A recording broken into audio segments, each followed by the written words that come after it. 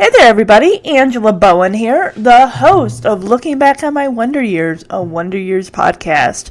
Well, today I'm doing another bonus episode, and that bonus episode is the TV movie from 1998 entitled 15 and Pregnant, starring Park Overall and Kirsten Dunst. In this episode, I'm sorry guys, I'm so used to reviewing TV shows. In this movie, when 15-year-old Tina becomes pregnant, her parents must grapple not only with their own current marital crisis, but also their opposing views on adoption. Here's another movie synopsis. Based on a true story, 15-year-old Tina Spangler discovers she is pregnant. Her choices are abortion, adoption, or a lonely, exhausting life as a single parent. Abandoned by her boyfriend, she turns to her mother. Tina discovers, although it has torn her world apart, her pregnancy could reunite her shattered family and help her find her true purpose in life.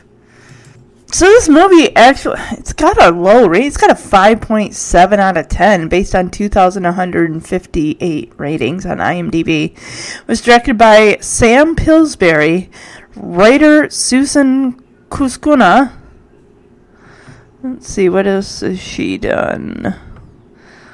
Joshua's Heart, TV movie. A lot of different TV movies. Alright.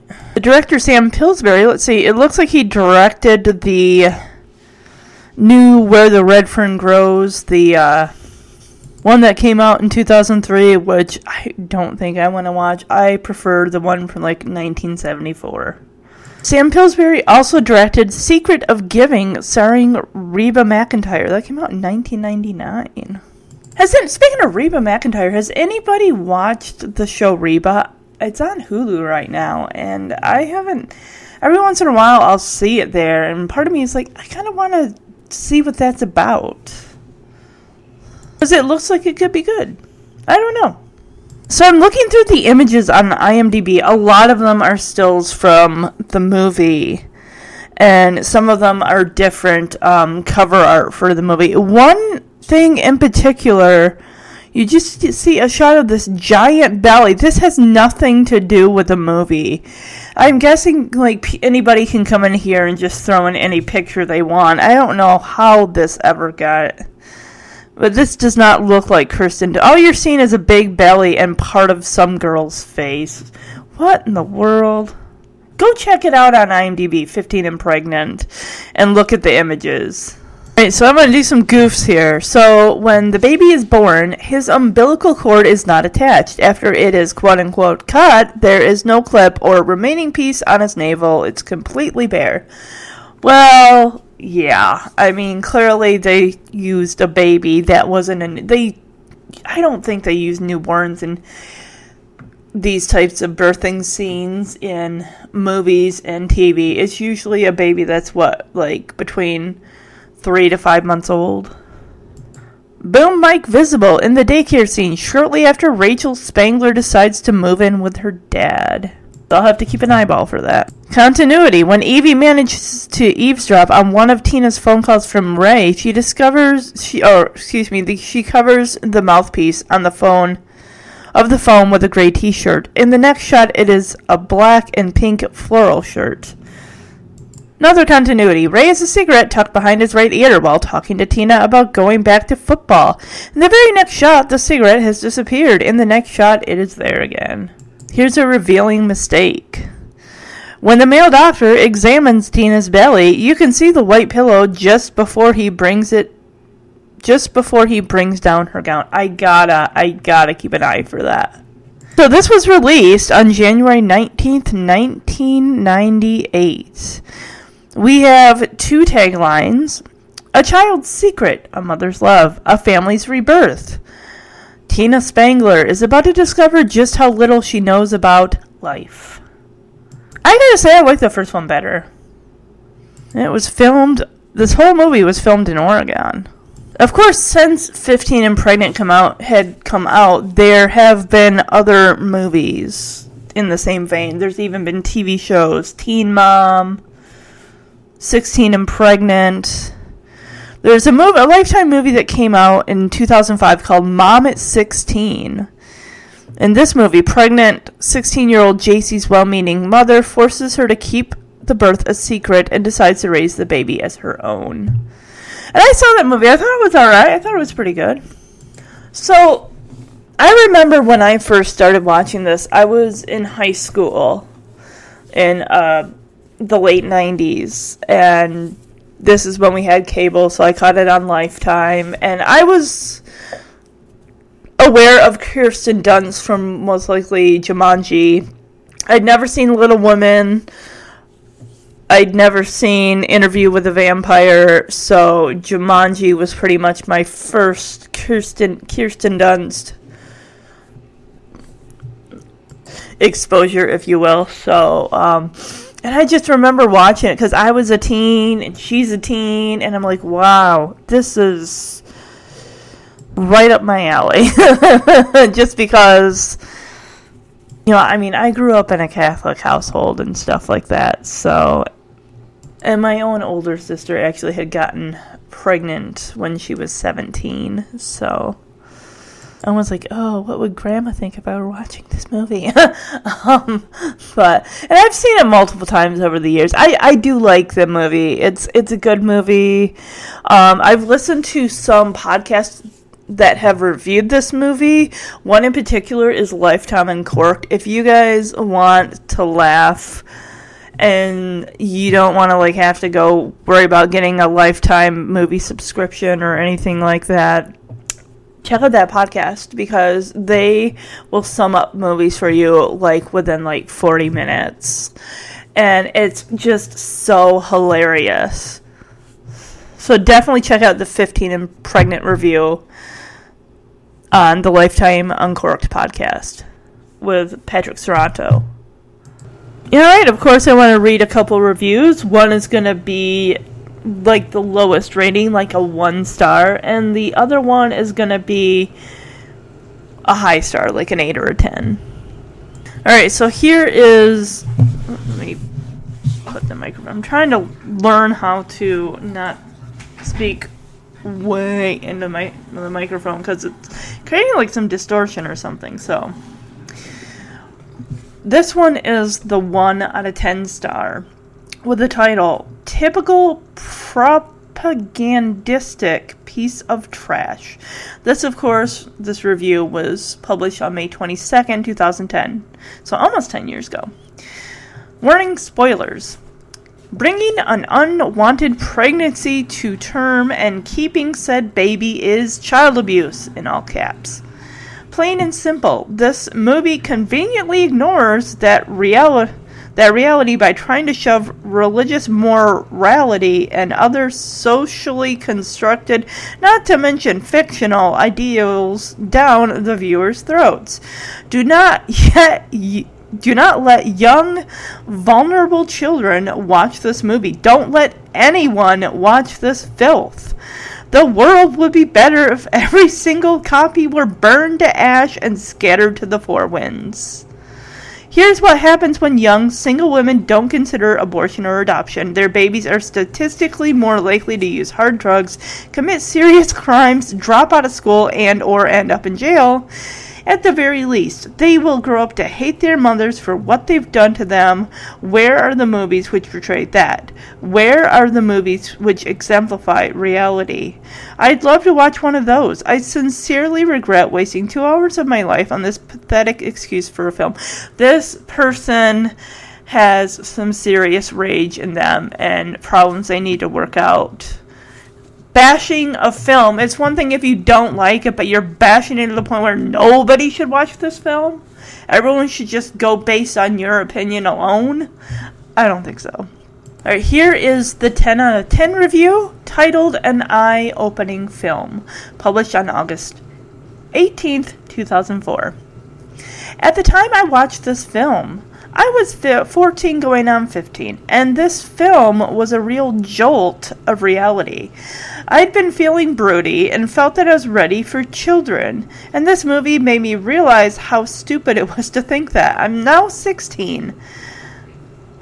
So now this person is, let's see, they got to be 32 by now, because this was in 2004, and they were 16 at the time, and it's been not quite 16 years later, so maybe they're almost 32. And this movie has helped me write stories involving teen pregnancy, as it really gets into the emotions of all people involved. Kirsten Dunst plays this role very well, and I was shocked at the maturity she was using. Park overall's performance was also particularly good.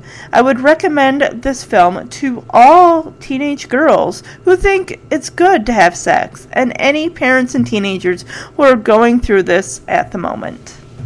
So I wanted to do this one kind of in honor of Mother's Day in a way, and also I wanted to see about also getting to reviewing the movie Stepmom as well, if I can get to it for May, so hopefully. Otherwise, I can just save that one for the fall.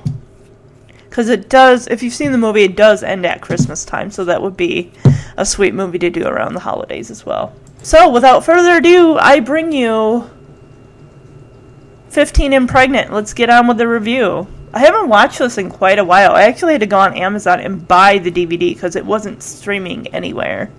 I'm not paying money for the Lifetime Movie Club either. So right away, we get a black screen, and just, it's telling us here, this film, inspired by a true story, contains characters, events, and dialogue, which have been fictionalized for dramatic effect, because, of course, they have. So the movie right away gets into the act of Kirsten Dunst's character Tina and her boyfriend Ray having sex. Clearly, it's her first time. And most likely, it's not his first time. He does look like he might be a bit older, but like a year or so, because she's 14 at this point. She hasn't turned 15 yet. And he's already driving a car, so he's clearly got to be at least 16, 17. And we do get a bit of backstory of Tina's current family situation. As she's telling Ray, I thought my mom would have let my dad move back in by now, because her parents are clearly, they're separated. We'll learn why later. Ray, of course, offers his own expertise of parental abandonment by saying his father split when he was 2 years old.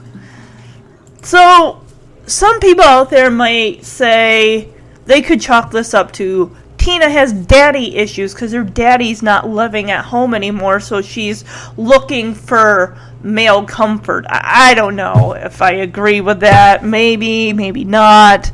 Like I say, everyone's entitled to their own opinion. It's up to us whether we agree or disagree. I want to know whose house they're having sex in. It can't be her house. And I don't see why it would be his house. Because later we see that he's got like a mom and some siblings or something. So, I don't know whose house they're having sex at.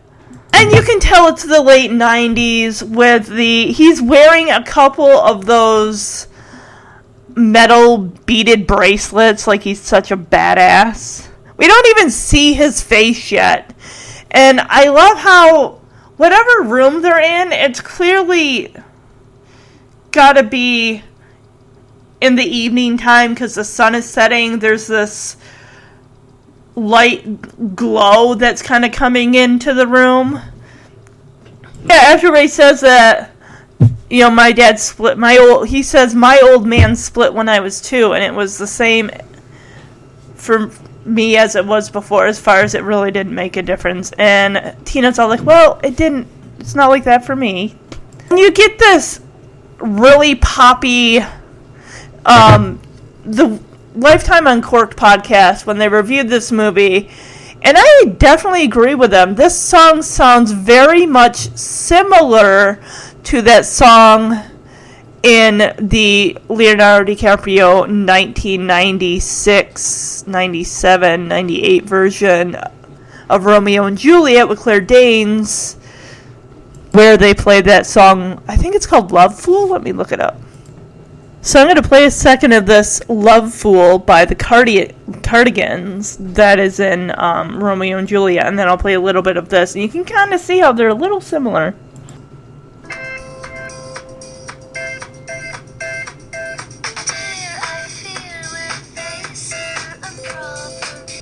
Alright, now I'm going to play just the beginning, a little bit of the start of 15 and Pregnant. Same poppy tone.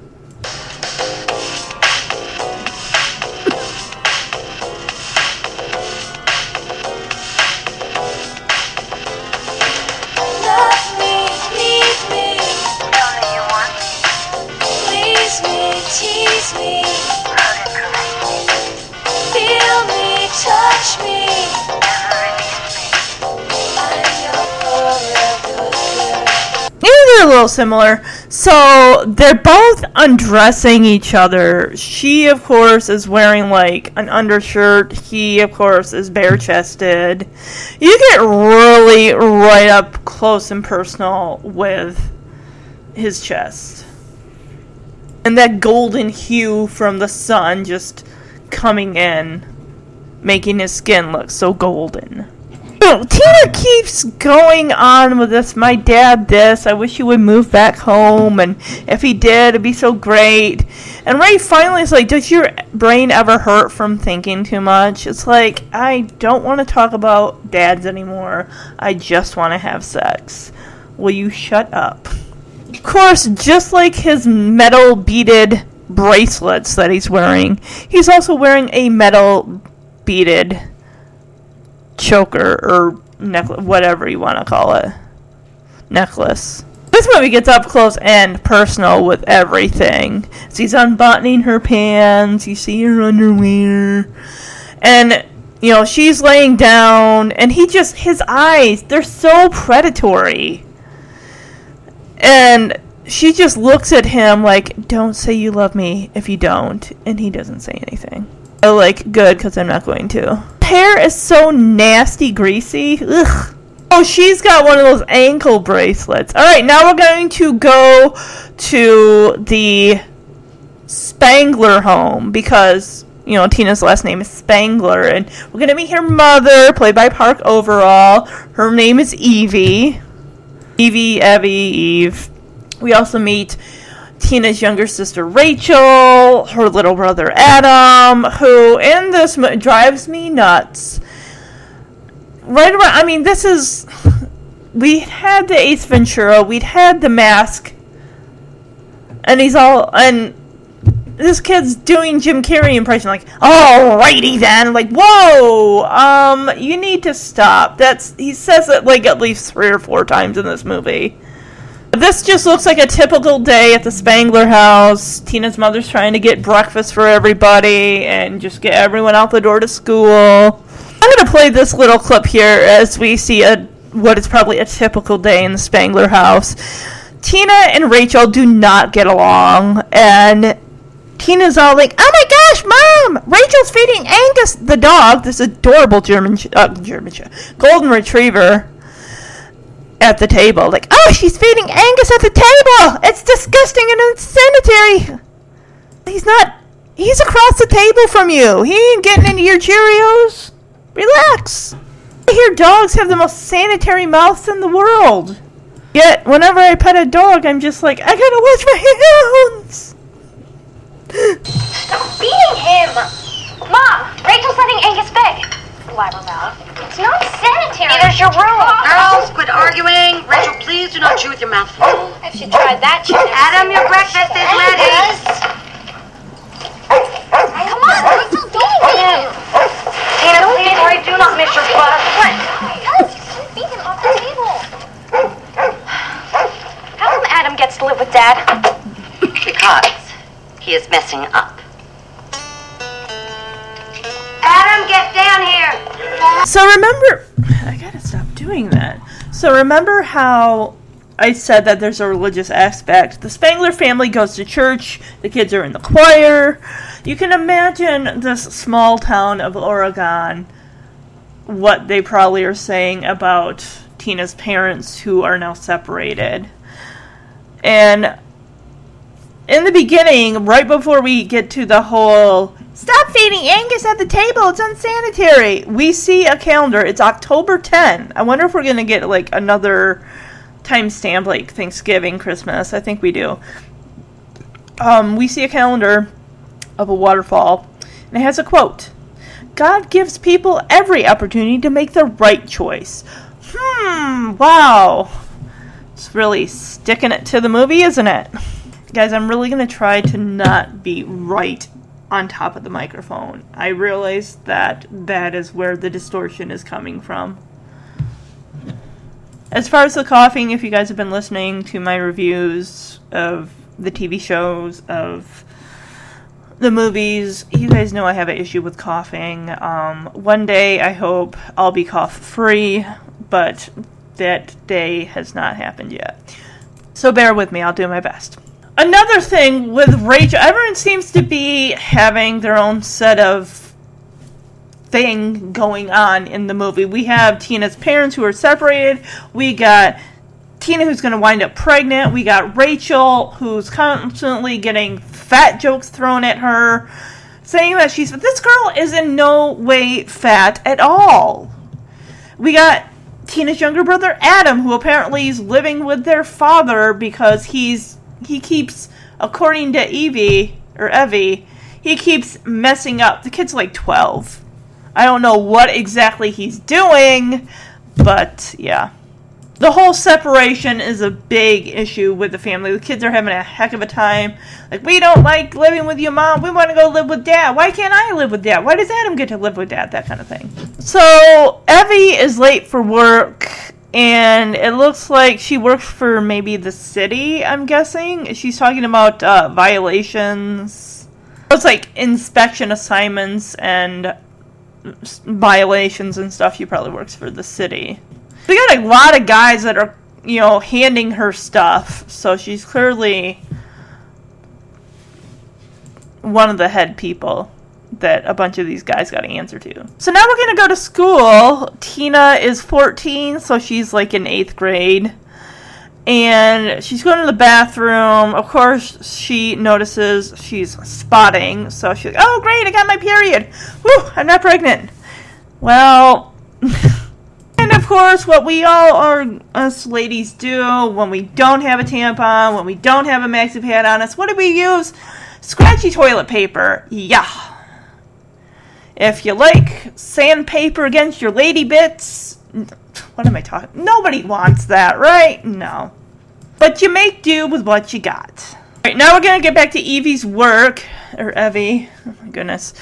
And she's telling a lady that's also worked with her, is also a friend. Their daughters are friends. Jane, I think, yeah, Jane is her name because she is a mother of Lauren or Laurel. I can't remember. I think it's Lauren, who we learn is a single mother to a 2-year-old. And Evie's just hoping that Tina can make it through her 15th birthday without Cal. And Jane is like, oh, do you think you can do it? And she's like, no, he really broke my heart. We learn, of course, later that the reason they're separated is because he cheated on his wife with his secretary. Oh my, or an assistant or whatever. And she's like, ugh. That is such a trope. It doesn't make it any easier for her. But she's doing her best. She's a single mom. She's got 3 kids. She's doing the best she can. Oh, we actually learn what happened with Adam, why he's messing up. He lost his job at Parks and Recreation, and it was a volunteer position, so it's not like he was getting paid. The kid's 12, and he's got a job? A volunteer thing, but still. Yeah, Evie just does not like how this buddy between Adam and his father Cal. It's like, no, I really didn't want them eating pizza together, shooting hoops together, laughing and all that stuff. And probably that is some people that are sore about their marriage ending probably do want their ex to feel miserable at first.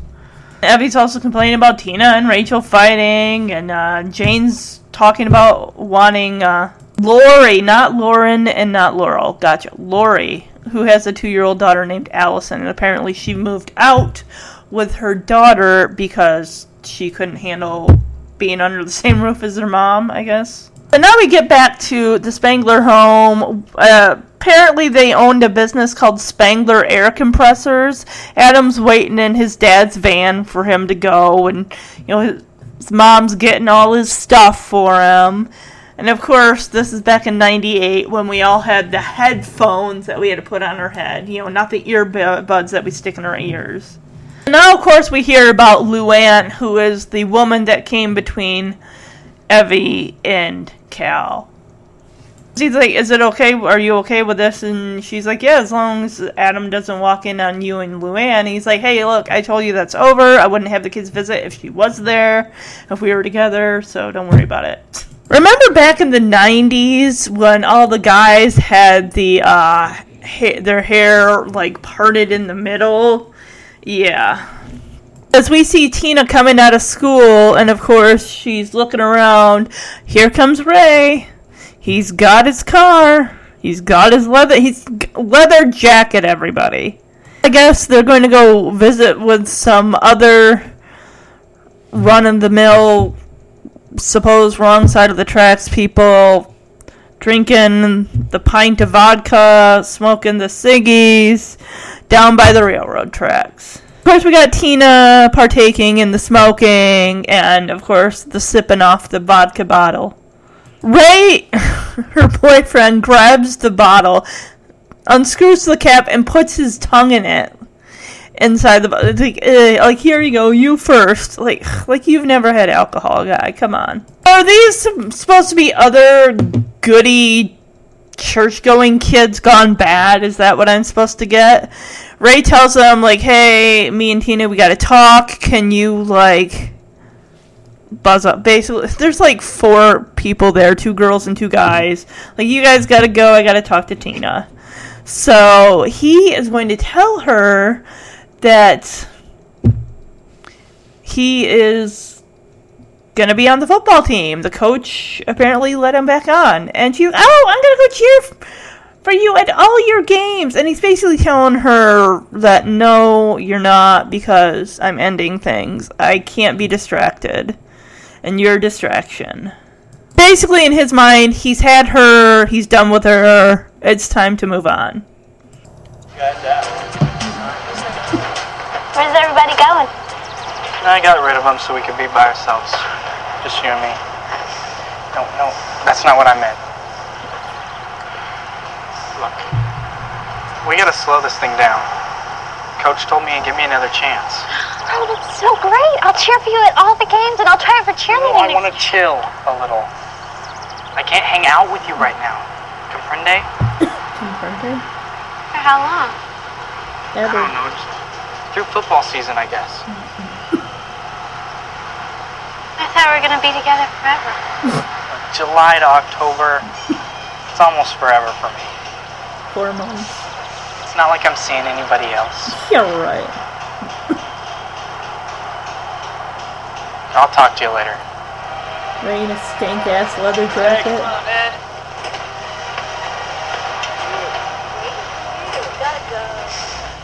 So they were only together from July to October, because she's like, I'll come cheer for you at all your games, and I'll try it for cheerleading. He's like, no, you're not understanding me. What I'm saying is we need to chill for a bit. And he's like, comprende? I'm like, oh, you and your comprende. So she's like, oh, I thought we'd be together forever, which probably, young girls that have just been with their boyfriend for the first time, probably after a couple months, you were like, this is going to last forever. It's sad, naive thinking, but, yeah, that's just the way the cookie crumbles, I guess. So, Ray is like, July to October, that's about forever enough for me. So, he goes off with his friends, and she's left there speechless and surprised. So, now we're going to meet Lori, who works at the floral shop in the mall. And Tina's there like, hey, can you please dumped by my boyfriend. I need some girl time. I need my support system. Please. I had to play this clip as she tells Lori that, because Lori gets around, like, let me guess, it's that guy Ray, right? And she's like, yeah, he ended things. He was saying something about football season. Lori definitely hits the nail on the head when she asks, are you pregnant? And, of course, Tina's like, no, I'm not. Like, whoa, back up. Calm down. Be like, are you sure you're not pregnant? Because you just lashed out at me. What's going on? What's the matter? Is it that guy Ray? Did you guys break up? I thought we'd be together for a really long time. Now he doesn't want to hang out so much. He says it's like football season. You're not pregnant, are you? No! So now we're in Lori's car, and she's like, are you sure you're alright? And Tina's like, yeah, I mean, I skipped my period last month, and when I told Ray about it, he said he'd be, take care of me and everything. Oh, she says, Ray told me he'd never leave me after I told him. He loved her so much. So Tina, of course, like, thank goodness I got my period today. And Lori asks an obvious question, like, did you guys use condoms? So Tina brings up this church group, how the Reverend said if you use birth control, it's really bad because then that means you're going to do it. What? You need to not go to that church, okay? He is giving you not good information. I mean, he should be saying, practice abstinence, but if it happens, use protection. I can't even believe Tina. It's like, you didn't bother, really? But no, Tina's more concerned about the fact that she thought she'd have a real boyfriend for her birthday. That is what matters to her. Not the fact that they didn't use condoms during sex, but because she wanted to have a real boyfriend for her 15th birthday. Girl, you need to get your priorities. See, this is why kids don't need to be having sex. So I'm going to play this clip. You sure you're okay? Yeah, I'm fine. I skipped my period last month, but when I told Ray, he said he'd never leave me because he loved me so much. Thank God I got it today. Did you guys use condoms? Once in church group, Reverend McClay said if you use birth control, it's really bad because then you're admitting you're planning to do it. So you didn't bother? I thought I was finally going to have a real boyfriend for my birthday. Hey, when I decided to finally have sex, granted I wasn't Tina's age, I was over 21, I went the whole route. I got it on the birth control, the condoms, all that stuff. Because I wanted to be safe. I wasn't taking I was taking every precaution I could think of. I didn't want to have anything, come up later. So take precautions, but know the risks for not taking precautions. So here we go to daycare where Lori's 2-year-old daughter Allison is. So now we go back in the car with Lori, Tina, and now 2-year-old Allison, who is screaming her full head off. And Lori is just like, don't worry, Allison, we'll be home in a couple minutes, relax. And this kid is just freaking. I don't know if it's the little girl actress that's having an issue or whether she's just playing the part. And Tina is just like, oh, is this what parenthood is really like? So Tina, of course, is concerned. Her stomach's still bugging her, feeling a little jumpy. I mean, Lori is driving a stick shift, so that could be. But Tina also worries. This is a big thing in the movie, always worrying about getting fat. Like, I get it, self-image and everything like that, but it's really a lot of fat shaming in this movie. And she's asking Lori, like, oh, do you think Ray will really want me back after football? And she's like, I don't know. Can you help my daughter? Calm her down or something? I wonder if the girl really wanted her real mommy, not the girl that is pretending to be her mom. Like, okay. You guys should have kept searching for another toddler that could actually. But I get it. They wanted to show that parenthood, young parenthood, is not a bed of roses. Right, now we're going to go to the church where we got Tina and Adam, and I think even Rachel in the choir. So, Cal gets there. We have the pastor, or reverend. It's like, hey, how's the Spangler clan and everything? And Cal's like, what? Huh? And the guy, the reverend is talking about Tina having a voice of the angels sent from heaven and this and that. And he's like, oh, yeah. So, Evie, of course, is already in the pew watching the kids do their singing with the choir. And Cal's kind of kneeling down. He's like, what are you doing here? You dropped them off. Now I get them. It's like, oh, he's like, okay. But you need to move over because we need to look like we're still married, even though we're not. We're not even together right now. Because that's what the pastor's like, hey, how's the Spangler clan? Like, yeah, we're good. So now Evie is walking out with the kids. She's got a umbrella because it's rainy and gross out. And she's commenting on Tina borrowing her baggy pants again. Of course, Adam throws in a fat joke like, oh, you call those baggy? It's like, shut up, kid. I want to play this clip because we get the first, alrighty then, from Adam. Ugh. He says this way too much. I mean, half of his lines are all like, alrighty then. Like, stop, you're not Jim Carrey. Did you borrow my baggy pants again? You call those baggy? Shut up. Alrighty then.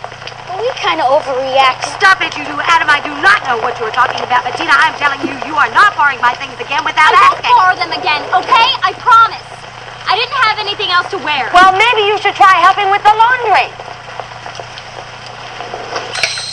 Poor Rachel, just forgotten and not acknowledged as she walks behind the family. And Abby's just like, Tina, you will not borrow my clothes again without asking. It's like, oh my gosh, I didn't have anything to wear. Then do the laundry. Do your own laundry. So now it's the next morning, and of course, bacon is frying in the skillet. Oh, the bacon looks so good. Of course, it's Tina's birthday, her 15th birthday. Rachel and Evie are in the kitchen. Evie's asking Rachel, why does Tina not want to have a birthday party? And Rachel's like, well, because she doesn't have a boyfriend. Ugh, are you kidding me? So we see Tina coming down the stairs into the living room. And of course,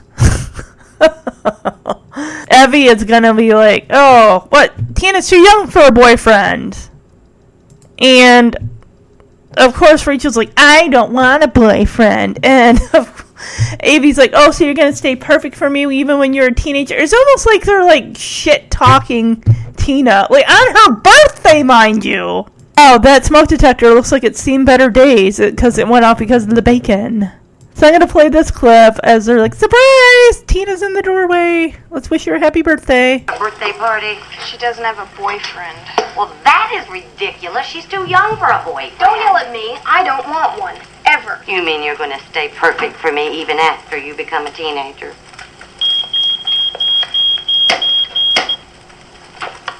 Surprise! Oh, happy birthday, honey. Oh, I remember the night you were born. I was so excited. What was Daddy doing? Well, he stayed by your side for 24 hours and the nurse got really agitated. Open the presents. Ah, it's from Daddy. Mm-hmm. It's beautiful. Oh, Mom, is this one from you? Now, gray is as close to black as I'll go for 15. I love it. Yeah, she doesn't want you winding up I'm golf. going upstairs to put it on. I'll get it. I gotta go. So Tina got a locket from her dad, and she got a gray long sleeve top that apparently gray's as close as her mom's gonna let her wear. She's not like, you're too young to wear black, you're only 15. Like, she doesn't want to go through a goth phase with Tina because she's already going through the rebellious pain in the ass teenager phase. Like, one phase at a time is all it can handle. So Evie's trying to get to work, and she's like, Tina, you're gonna miss your bus, what are you doing? And it turns out Tina already did miss her bus because she was on the phone with her dad. Great. We see Tina coming down the steps. She's got the gray top on, and she keeps, like, trying to pull it down over her stomach. Tina gets into the car with her mom, and of course, Evie's all like, It's a cute top, but aren't you supposed to tuck it in? And Tina immediately is like, well, I can't wear it the way I want. You can have it back. Like, damn, girl, chill your shit. So, of course, they're listening to some talk radio, and the topic is teen pregnancy, saying it's skyrocketing, it's on the rise, alarming rates. Like, it's 1998. Really? I knew one girl in high school that was pregnant. One. I believe that was my junior or senior year of high school? One of them. I got some southern higglings. Oh, in my day, kids weren't allowed to have babies in 6th and 7th, 8th grade. Like, what? Weren't allowed? Chastity belts? I know it's frowned upon, but kids are going to have sex. They're going to find a way to have sex. You can't technically prevent it from happening. I'm going to play this clip of Tina just being a bitch. I don't care if it's her 15th birthday. Come on, girl. Really? And this whole news radio pregnancy topic, as Evie is dropping Tina off at school, is all like, oh, is there someone that you know that's sexually active, like you or, you know, she says, has you or anyone you know been sexually active? She's getting out of the car to go to school, and you want to drop that bomb?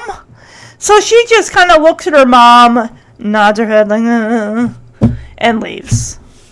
Why would you broach the subject when you're approaching her? She's getting out of the car, and you're asking that question. That is a question you have when you have time to have a discussion about it, not like as she's opening the door and stepping out.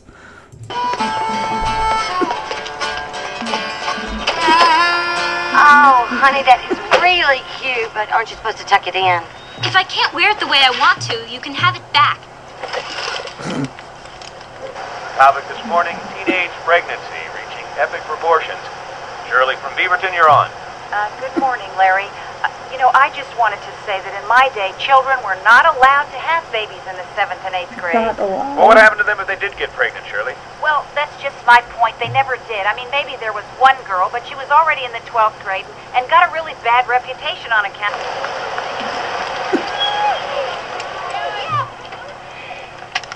Teen, have you or anybody you know, or you, been sexually active? Yeah, she nods like, yeah.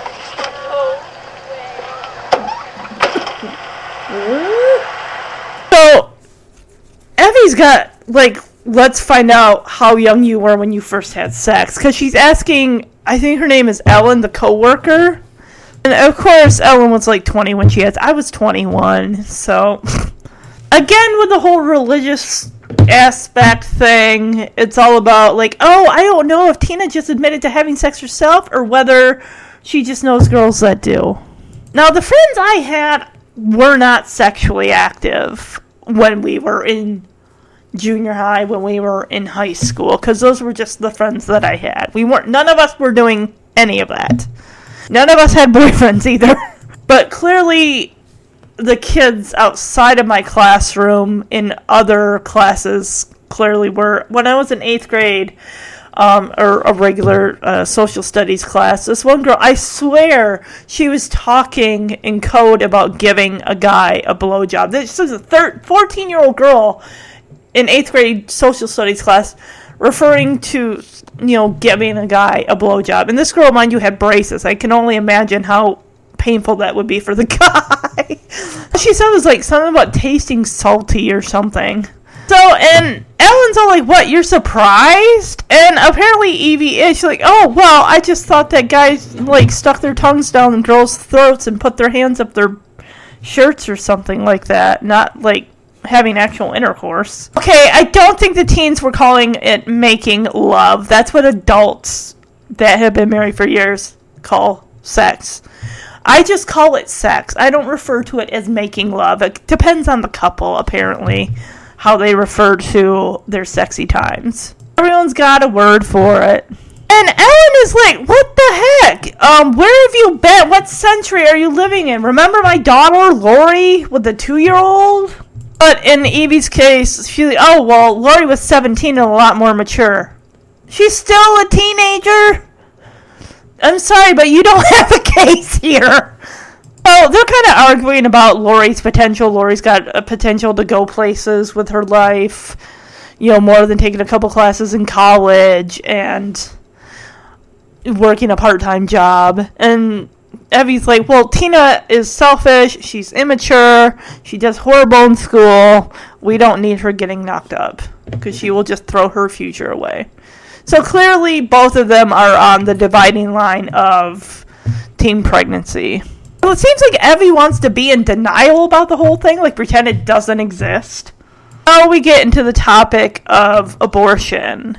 As Ellen's saying, if Lori hadn't had the baby, she could be, like, going full-time to college and not working. And Evie's like, oh my gosh, how can you say that? That's murder. Who says she was talking about abortion? What if she meant, like, adoption or something? Dang. You didn't see that Evie is a bit like Tina with the lashing out at people. Apparently it is, Ellen is on the pro-choice, and Evie's on the pro-life. Okay. Dividing lines.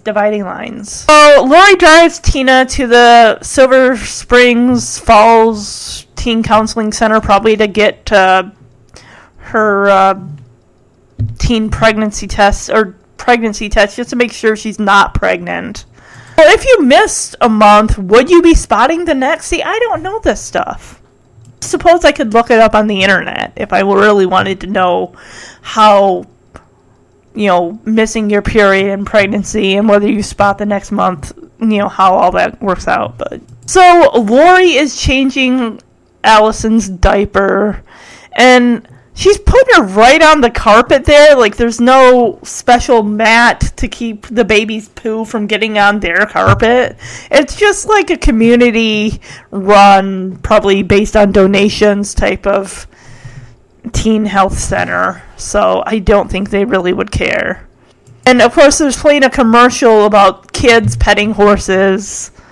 And this is where, Lori's all like, oh, I didn't remember, get like a bunch. Tina, of course, is commenting on, oh, does your baby go that much? Baby, she's a toddler. Like, does she always go that much? And of course, Lori's like, geez, it's just poop. It's like, gosh, what does she eat? And she's saying how, her 2-year-old gets like applesauce, pureed vegetables, and she's still giving the baby breast milk at 2. I don't know what the cutoff age is for that, but it's not like, oof. I mean, I changed some diapers in my day with my nephews and nieces and stuff like that, and just like, ugh. The commercial's like, oh, what a beautiful life, as we see a man put his kid on a horse. And Lori's like, yeah, it's a big crock. I didn't get a guy and a horse and a flowers or any of that stuff. Tina's called back to, take a pregnancy test. Definitely, Tina is very immature. Lori's like, you have to tell him. And she's like, no, Ray's MIA. I called like 3 times. He didn't pick up. He's pretty much gone. He just disappeared. And she's like, every thought I had since July was about me and him. It's like, ugh, please. Alright, looks like Tina is going to reveal that she is pregnant to her mother. Where are the girls? What's all the mystery? It's 5 weeks since I've even seen Lori. And all of a sudden she and Tina had to cook us dinner.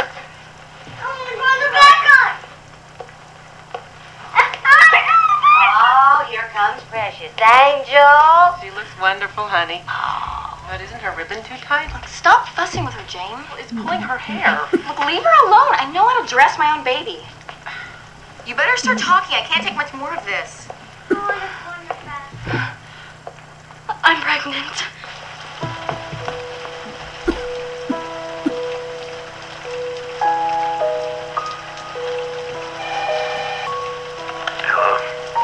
We're in real trouble now. You better get over here.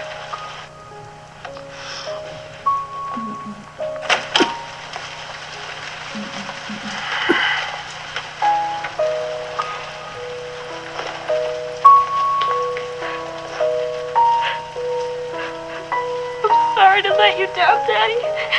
I didn't mean to hurt you. I know. It's okay.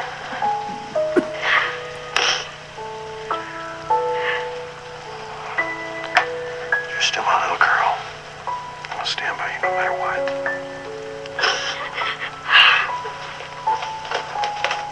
So she pretty much just comes in there because her mother comes over to, I'm guessing that's Lori's house, and saying, like, oh, what's the mystery here? And Tina comes out and is like, I'm pregnant, and we just see the camera kind of pull out from the house, and you just see the picture window with the Christmas tree, and it looks like Evie is about ready to just faint. Luckily, Jane is behind her, supporting her. We have Cal coming over because Evie's on the phone, like, hey, you gotta come over, we're in big trouble. And right away, you see Tina crying, and then she sees her dad, runs to him, cries, like, I'm sorry, Daddy, I'm sorry I let you down. He's like, don't worry about it, it's going to be okay, I'm gonna stand by you, you're still my little girl. And that's pretty much this scene. So, Tina's now hanging out with Lori, she's wearing overalls. She's like, hey, I got my astronomy book so we can look up the baby's sign. I'm going to play this clip where Lori brings up the whole abortion, like, oh, did you tell Ray yet? You know you don't have to have the baby. And Tina just goes off on her. Like, oh my gosh, that's murder. How could you say something like that? Like, girl, calm down. Because Lori's like, we got to be quiet because the baby's asleep. And if we wake her up... My astrology book to look up the baby sign. Cancer, I think. She's sleeping. We have to be quiet. What am I gonna do? You didn't tell Ray yet? You don't have to have it. I would never do that! I think that's the most horrible, wrong, gross thing you can do! Okay, just stop shouting, because if she wakes up, we're finished. Totally. You could give the baby up for adoption. Why didn't you? I'm not really sure. I wish I had never slept with Ray. Do I know? When I think of, like, how it was, I mean, everybody must be lying about it, because I thought it hurt a whole lot. He kind of pushed me into it, but I totally wanted to, partly just to get it over with. Will I have to give up soccer? Yeah, Tina's just like, oh my gosh, that's the horrible, most disgusting thing ever you could have said. And of course, Lori's like, well, you could give the baby up for adoption. And Tina throws that back in her face. Well, why didn't you give your baby up for adoption? Of course, the baby starts crying. And Tina's talking about how she wished she'd never slept with Ray. And how people must be lying because the first time, like, it hurt like hell. Like, it probably is going to hurt the first time. Anyone that says it gets the most amazing magical thing and unicorns and flowers and all that shit is fucking lying to your face. And of course, Tina's reason, which there probably are some girls out there that just have sex just to lose their virginity and to get it over with. Because they say, the first time it always hurts a little, the next time's not nearly as bad, and then, Of course, like I said, there's a Christmas tree, so it's right around Christmas time. Tina is wrapping gifts. And we get Adam doing his, alrighty then, like, you fucked up big time. Tina, oh my gosh, what's wrong with you? You're supposed to set an example because you're the oldest child. He's 12 and he's like, calling her out on, you shouldn't have gotten pregnant. Great. Both of them, I think both he and Rachel are all jumping in on Tina, like, calling her out for getting pregnant. Like, I'm surprised you didn't call her like a slut or a hoe. Punch that kid in the face. He annoys me. With his alrighty then Jim Carrey I hate that. Every other line out of his damn face is alrighty then. I don't care what Mom said. What'd you say? I said still planning to sing your solo in church tonight. Things aren't bad enough around here without you messing up. You're not exactly the top of the food chain. Alrighty then. Why don't you move into some unwed mother's home or something? Then I can move back from Dad's and take over yours.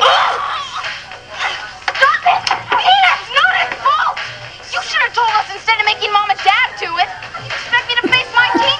Everything isn't about you, Rachel! How could it be? Everything's always about you! Probably get away with more now that you break them. Stuff works on Mom and Dad. Don't expect us to feel sorry for you.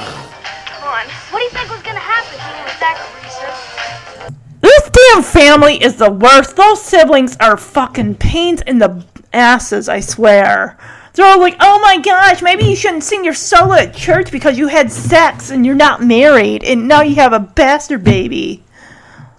Even Rachel's like, oh my gosh, I won't even be able to show my face around school because of your scandal. Like, it's got nothing to do with you. And Adam's like, why don't you move into an unwed mother's home so I can move back home and take your room? Like, what? These kids are selfish little butts. Like, how are we going to face our friends and the community and whatever? Get the love me, please me. Like, ugh, the song plays through the damn movie in places it doesn't necessarily. I mean, I give it the first time fine because of the beginning of the movie and it was like a sexy scene. But they're just throwing it in wherever they can put it. So Tina grabs, looking for a brush up on the floor. She grabs her stuffed animal, crouches on the floor of her bedroom, and prays to God, saying, I'm sorry I sinned. Don't send me to hell. So her mother knocks on the door like, hey, you coming down for lunch? And Tina's like, no, I can't sing tonight at church. Just tell them I have the flu or something. So she doesn't want to go to church because she sinned and she thinks like she's going to burn as soon as she walks through the doors of the church. And just everyone's accusing eyes. Oh, I always figure that Tina girl, something like that. And of course, Evie's like, oh, well, I don't want you in the house by yourself. And Tina's like, well, then you'll have to hire a sitter for me and my unborn baby. So Evie's sitting next to Tina on the bed saying, you know, when you were a baby, when you were on the playground, I could always tell your cry from every other kid on the playground. And she's like, how did this happen? How did you get kissed? And I didn't even know it because it's like they don't talk to each other. She's a teenager. She's not going to tell you every little bit in history. And Tina just breaks down like, I didn't do this to hurt you. It's like there's so much guilt thrown upon this girl just based on her wanting to live up to her parents' expectations. And now she feels like, you know, I disappointed you. Don't hate me. I'm sorry. And then, of course, there's the religious aspect and just her siblings. It's just, it's like emotionally beat down on Tina because she got knocked up. Is this Christmas right now? Because we're hearing Christmas music and then Adam running down the stairs with this model airplane. Like, Mom, look what I got! And he flies the thing into the kitchen. It's like, it riles up the dog. Now we got Adam and Rachel fighting over the TV. Like, I want to listen to practice my piano, listen to Christmas music, and I want to watch the game. And it's just like, no, Spank you. Stop with the Jim Carrey already. Kid, you're not Jim Carrey. You're not even an ounce of Jim Carrey. You're not funny. Every little bit of Jim Carrey that comes out of your mouth makes me just dislike you that much more. So apparently the grandma's on the phone, and Tina's shouting from upstairs, don't tell her, Mom! Don't tell her that I'm pregnant! Like, what in the what? Because if you thought this family was religious, old grandma here, I don't know whose parent she is, whether she's, you know, Tina's dad's mother, or I think she's Tina's dad's mother. She is like as religious as they come. Looks like Tina's gonna puke and she might miss that toilet.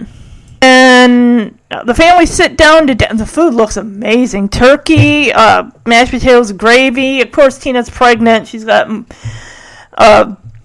what's the word I'm looking for? Nausea. Morning sick. Well, it's not morning. It's like evening, and I'm pretty sure like you just throw up whenever, not just in the morning. And she just sits down, and right away she covers, and she runs upstairs like, we can't even eat dinner without you puking.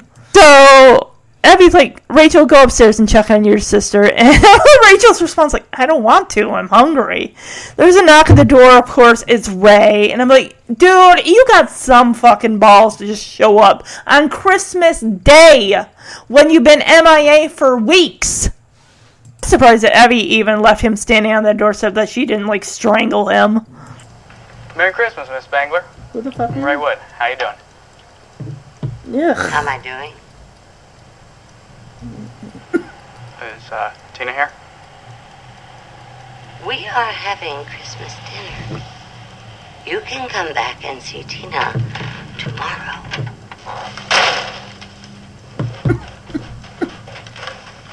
Who is at the door? Your friend Ray. Your friend Ray. I told him to come back tomorrow. How could you? You had no right. Under the circumstances, I have every right. Ray! Still trying? So after Evie slams the door in Ray's face, Tina is on the stairs, like, who was that? And her mother's like, your friend Ray. I told him he could come back tomorrow. And Tina just unloads, like, how dare you? You had no right to do that. And Evie's like, I think I had every right. Like, this is my house. Tina, like, pushes past her mom, opens the door as Ray is taking off in his car. Like, Ray! And now we're going to get to Jane and Evie exercising and talking about their kids and pregnancies and this and that. Yeah, they're kind of trying to figure out why are their young daughters getting pregnant.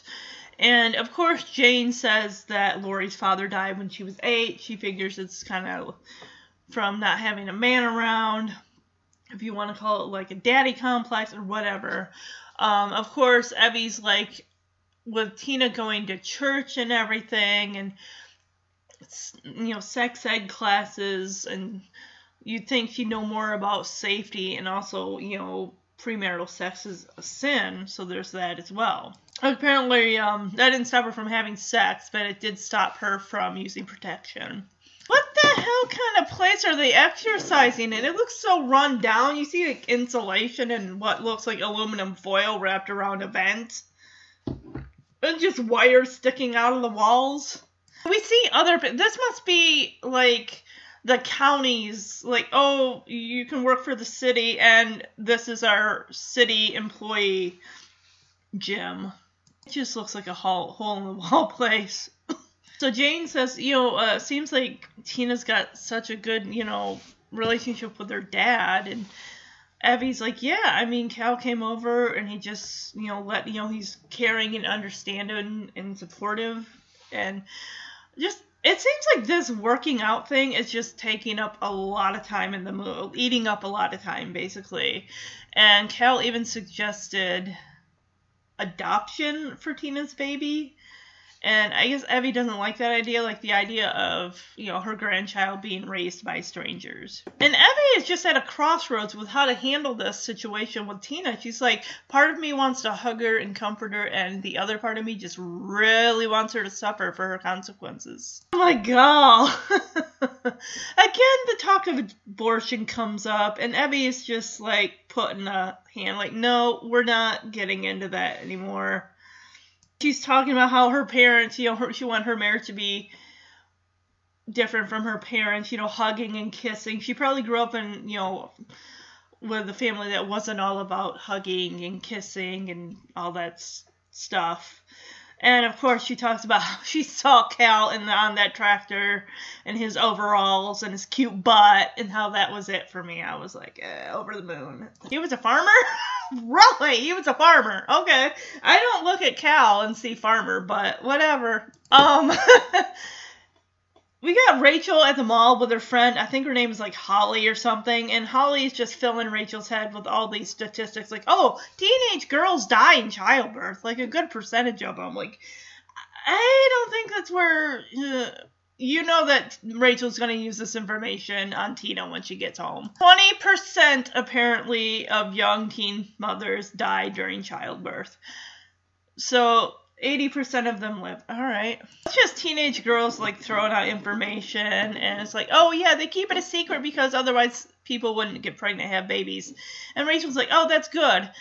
We have enough people in the world as it is. It'd be great if it was just like me and like my dog, or just people and dogs.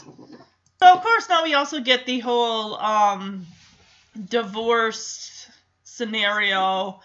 Holly talks about a friend of hers that spends Christmas Eve with her mom, Christmas Day with her dad. Because she's like, Rachel, how do you spend Christmas? She's like, oh, I spent it at my mom's house. I mean, I mainly spent it with Angus, my dog, who I love dearly.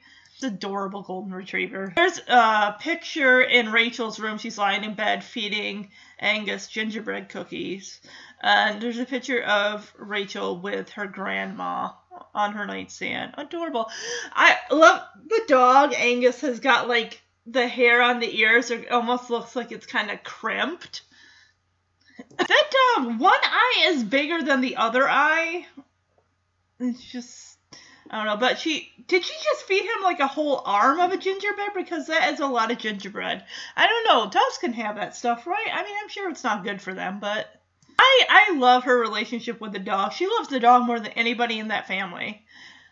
And I think, like, the dog loves Rachel more than anyone in that family. Abby comes home, looks like maybe she got some groceries, or she just picked some stuff up at the store. She sees Rachel sitting in the entryway of the house. She's got a bag packed. Angus is there. And Abby's like, where are you going? And Rachel barely even looks at her mother, like, to live with Dad. And Abby just shuts the door and just slides down to the floor like, I don't know what to do anymore. My husband cheated on me. My kids hate me. Now they want to live with their father. First Adam, and now Rachel. It's just like... So Abby tells Rachel, it's like, you can't just run away from this. You've got to accept it.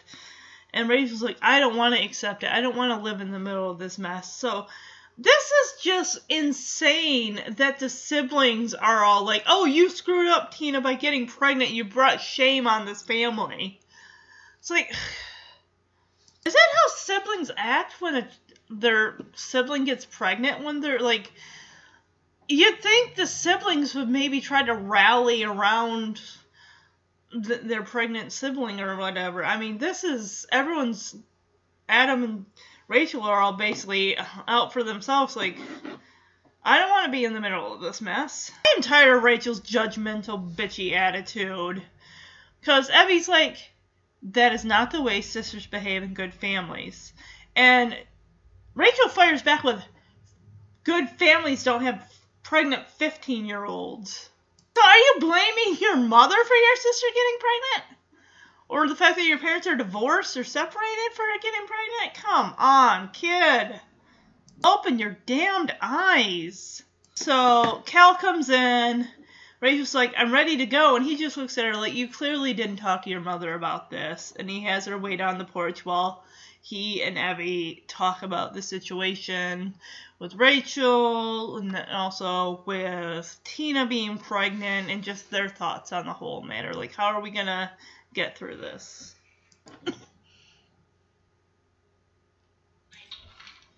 Rachel came up with this idea herself. That let you completely off the hook? It's just really about Rachel, Adam. Don't you think we need to talk? What are we doing here? About what? About what?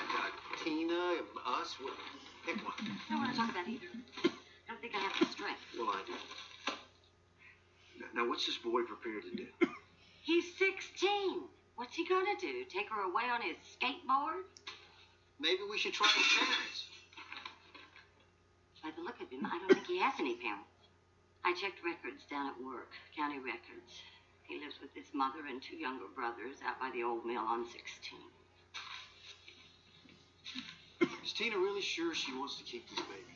Tina is 15. She is hardly capable of making major life decisions. Looks to me like she already made one. Now, why don't you talk to her about adoption? I cannot believe we disagree on this. I could not have one of my children or grandchildren being raised out there in the world by total strangers. Well, just would you have it? I don't know. I haven't gotten that far yet. Well, you and Tina could probably raise this child on your own. If you're going to do that, would you at least consider letting me help?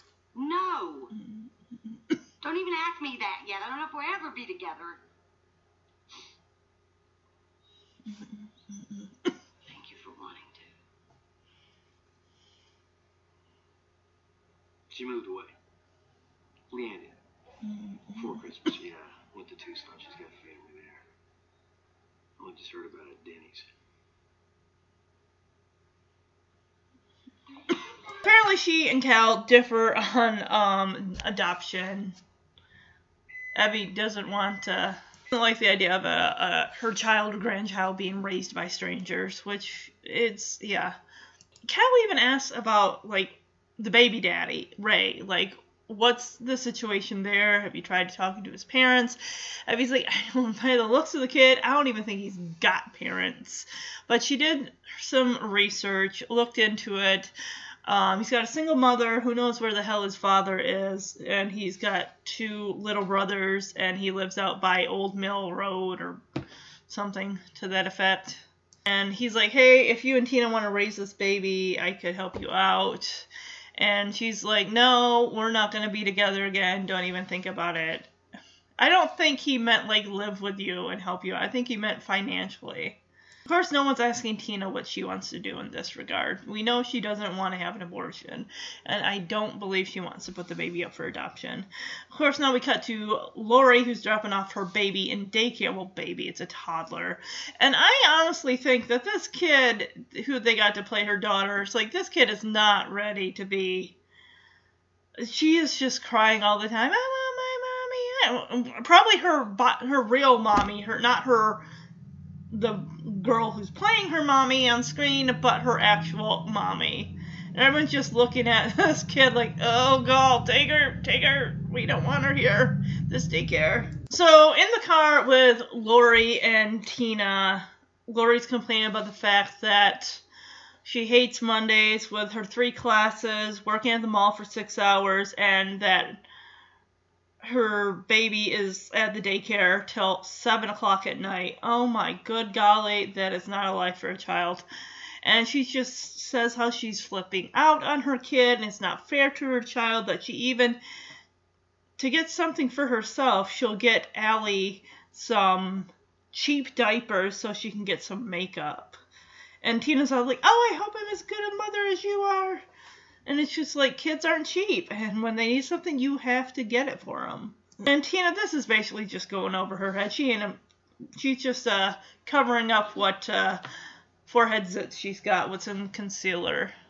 So apparently, if she gets sick, of course Lori's got to miss school and work.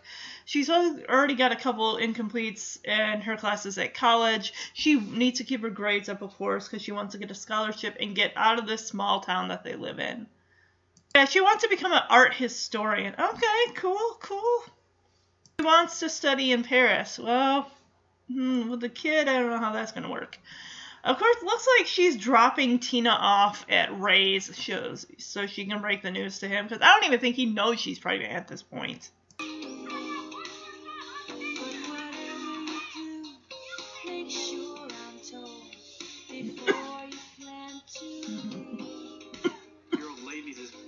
Is mine.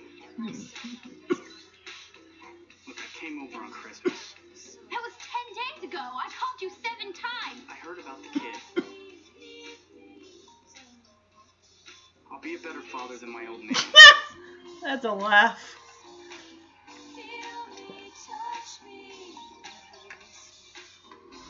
You're not mad? Not doing that much with my life. Might as well have a kid, right?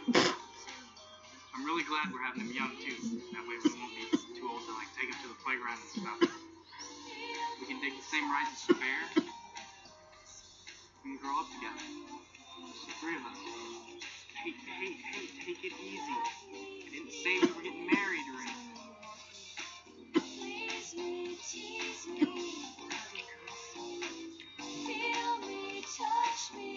So Lori tells Tina, don't expect much. He's just a guy. You don't know how he's going to handle the news that you're pregnant. And she says how she used to bike out to his house, but of course now that she's pregnant, she doesn't even look pregnant. But she's just so ashamed of how her body looks that she's like, oh, that's why I don't ride a bike anymore, because of my condition. So we hear, like, Ray's mother yelling at her kids. Ray comes out onto the porch, sees Tina there, and he's like, hey, I saw you at Christmas time. She's like, yeah, that was 10 days ago. And he's like, oh, yeah, I heard about the kid. You mean the child that you created with your sperm? Yeah. And she's like, oh, you're not mad? He's like, oh, I ain't doing anything with my life. We may as well have a kid. He's talking about, oh, we can all grow up together, the three of us, and we can take him to the park since we won't be old parents, and we can go on the same rides at the fair and grow up together. And she starts kissing him. He's like, hey, I didn't say anything like we were going to get married. And he's saying, like, oh, I'm going to be a better father than my dad. That's bullshit, if I ever heard popping out of someone's mouth. So now we're in the locker room. The girls are all getting ready to play soccer. Tina's putting on her long soccer socks. And, of course, this one girl's like, oh my gosh, Tina, we found out you're pregnant. Are your parents going to let you keep it? Oh my gosh. No, this is much prior to the reality show Teen Mom and other TV movies with teenagers getting pregnant and stuff like that. We do see another girl we will later learn that is also pregnant. I'm guessing that's also on Tina's soccer team. Sadly, she gets a soccer ball kicked right into her stomach, which isn't good because she's carrying a baby. She goes down. Her dad comes in. Oh, honey, are you okay?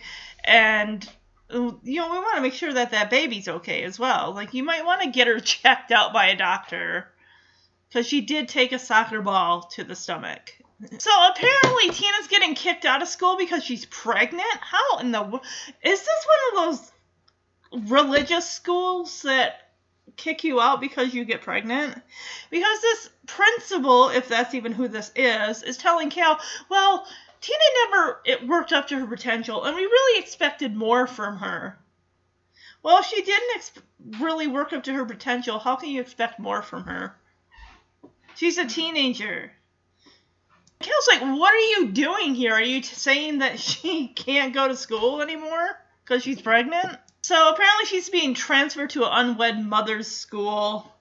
And like, oh, she will transfer her over there immediately if she applies herself, and if maybe she'll finish, she can go on to other things. And of course, he's like, no, she's going to graduate from high school and college too. What is she, a principal? She is so judgmental. This has got to be one of those religious schools in the 90s, because this is insane. I knew a pregnant girl in my high school. It was a public high school. She didn't get kicked out. She didn't get sent to an unwed mother's school. He's blaming the school. Like, did you ever think that you're making it too easy for these kids to have babies? And of course the lady shoots back with, well, what about you? You're her father. What example are you setting for her? Alright, enough with the blame game about how and why Tina got pregnant. She got pregnant of her own accord. It's not the school's fault. It's not the parents' fault. Just relax. This lady is so out of line. I want to slap her across the face. She's like, what are you teaching her? You're her father. Because he's like, maybe you should have a class about how to parent a child instead of what happens between a sperm and an egg. So he takes Tina in to get checked out. I gotta play this clip because he's like trying to be so discreet that the receptionist has to ask him to speak up. When she asks for the age, he gives his own age. And then, of course, she is asking for the date of Tina's last period. What father knows the date of his daughter's last period, let alone when she originally... I'm sorry, but that is information. I don't need to know. That's the kid's responsibility to know the date of their last period. Mark it on a calendar. That's what I do. That way I know when it's going to happen so I can be prepared.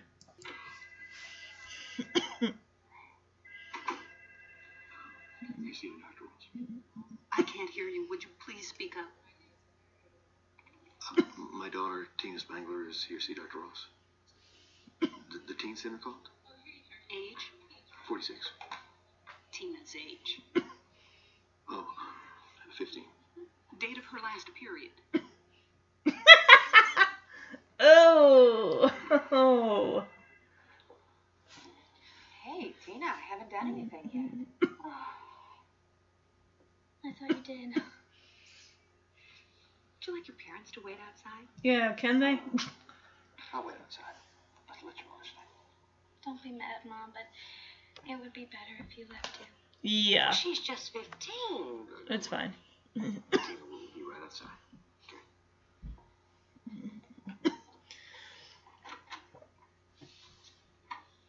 They were beginning to make me nervous. Would you like to hear your baby's heartbeat? I called the counseling center when I couldn't reach you. I didn't know what to do. Should I take her to Doc Carlson?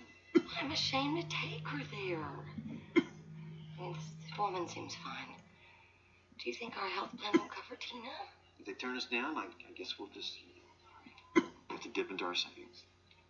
Tina's college fund? Oh, I met Miss Crawley.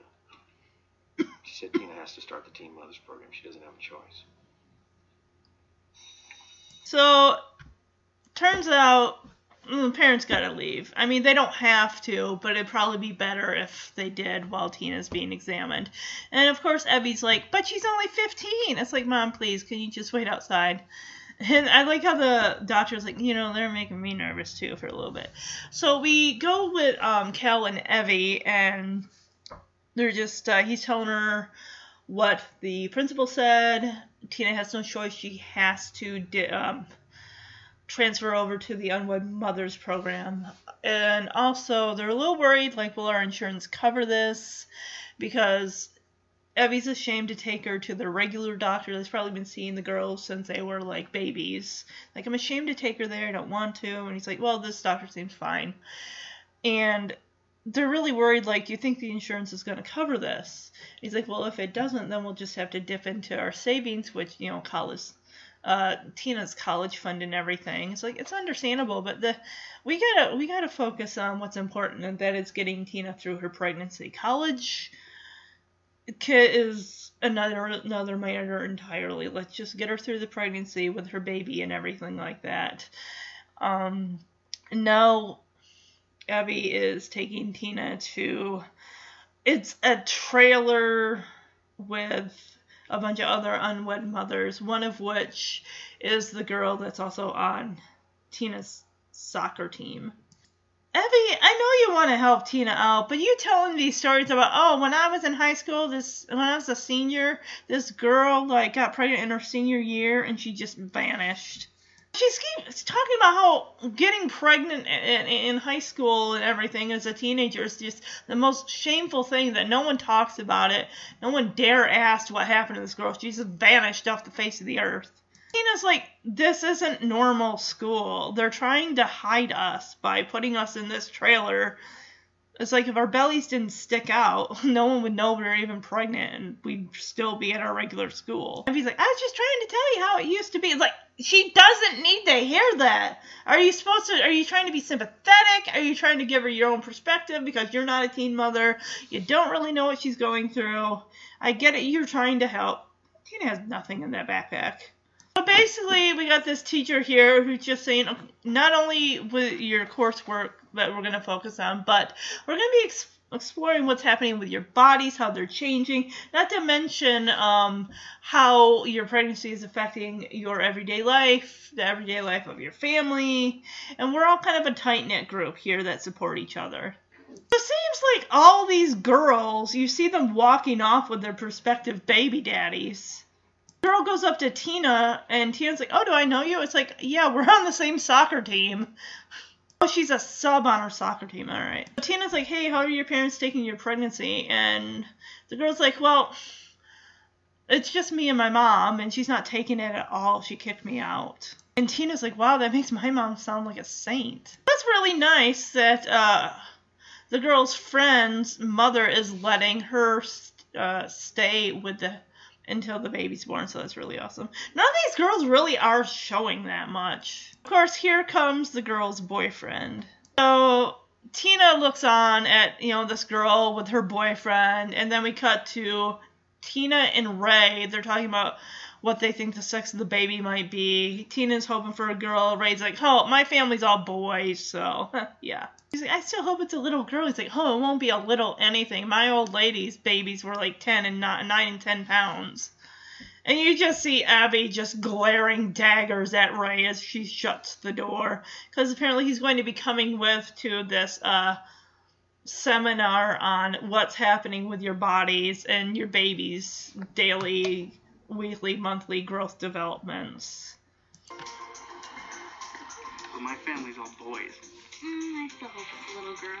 It won't be a little anything. My old lady's babies are 9 and 10 pounds. My brother Sean was 11.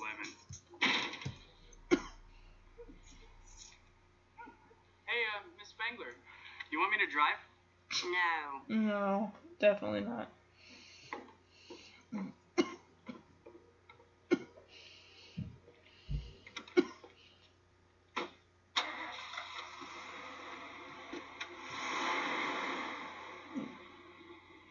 Time for kissing is over. If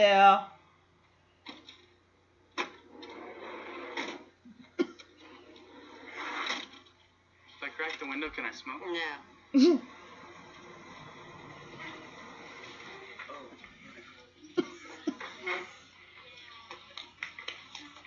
Welcome. Thanks for coming. Now, I know that some of you are very frightened by what's happening to you now and what's going to happen to you in the future. I want to tell you first that pregnancy is not a disease, and that none of you, despite how you may be feeling this first trimester, are ill. Now, there are lots of myths about childbirth. I'm sure you've heard some of them by now, and most of them involve labor and delivery. Yeah. I heard that sometimes you poop when you're having a baby. Oh, yeah. Yeah, sometimes.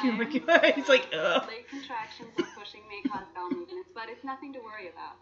I've never known a doctor or nurse to get grossed out, and your babies won't hold it against you. Okay, now this first chart is a side view of the female reproductive organs. This is the cervix, the vagina, fallopian tube, ovary, uterus, and bladder. Why do the guys look all grossed out? Okay, It's a vagina. Is a head-on view of the vulva or the outer reproductive organs. See, that's where you put your penis in, Ray. Each of you. Like, and educate yourselves about your bodies.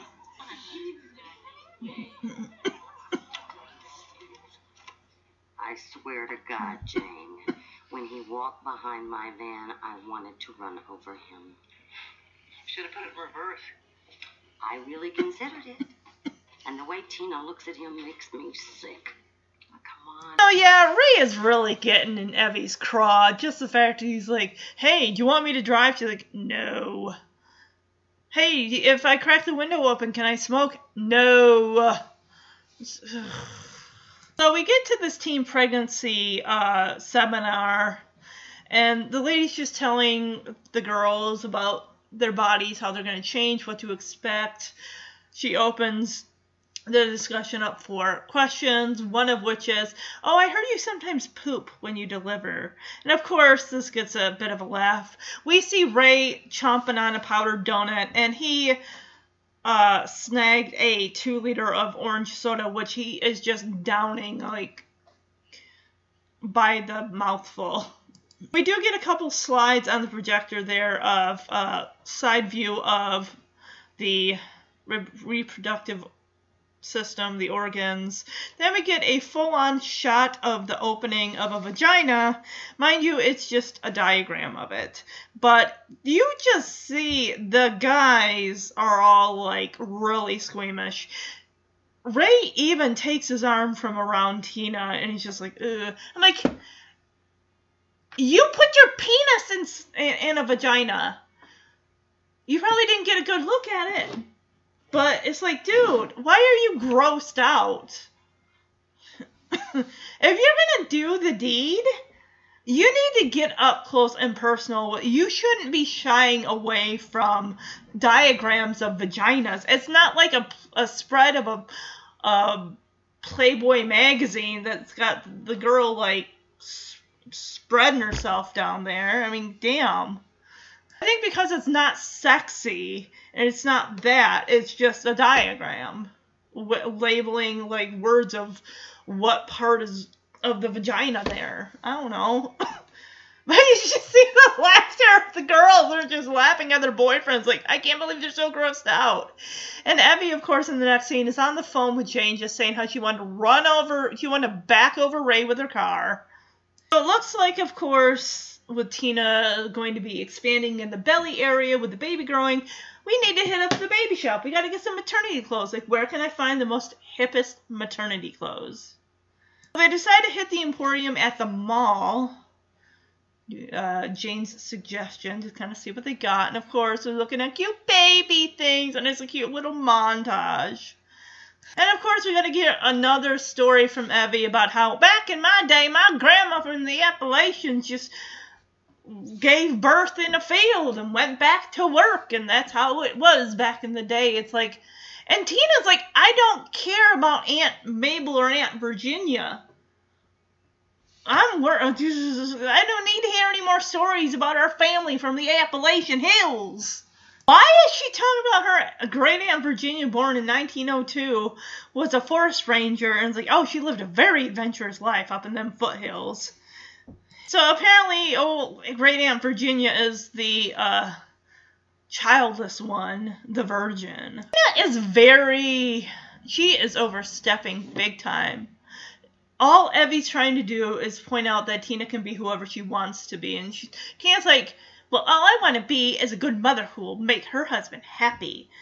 It's like she's throwing this back in her mom's face like it's your fault that Dad ran off and cheated on you. Like, excuse me, girl? I'm going to slap you across the face. You don't talk to your mother that way.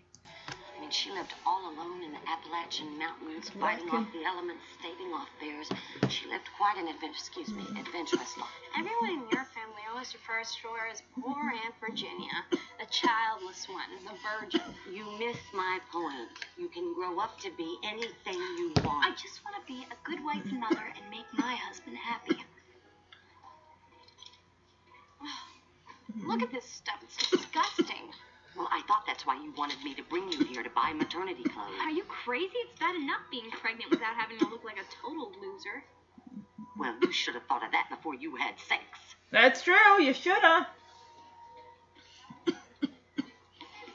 You should have seen. Tina is a big fucking brat. She's like looking at the clothes like, these clothes are so ugly. I don't want to wear these. Ew, I'm going to be a total loser. It's bad enough being fat and I got to look ugly too. And of course her mother's like, I thought you wanted me to bring you down here to buy maternity clothes. And Tina's like, yeah, but I don't want to look like a total loser. It's bad enough being fat and I got to look ugly too. And of course her mother's like, well, you know what? You should have thought of that before you had sex. And now we're cutting to Tina complaining to Lori about, oh my gosh, you should have seen the maternity clothes my mom wanted me to wear. Ew, so gross. And even Lori's had enough of Tina's bitch-ass attitude.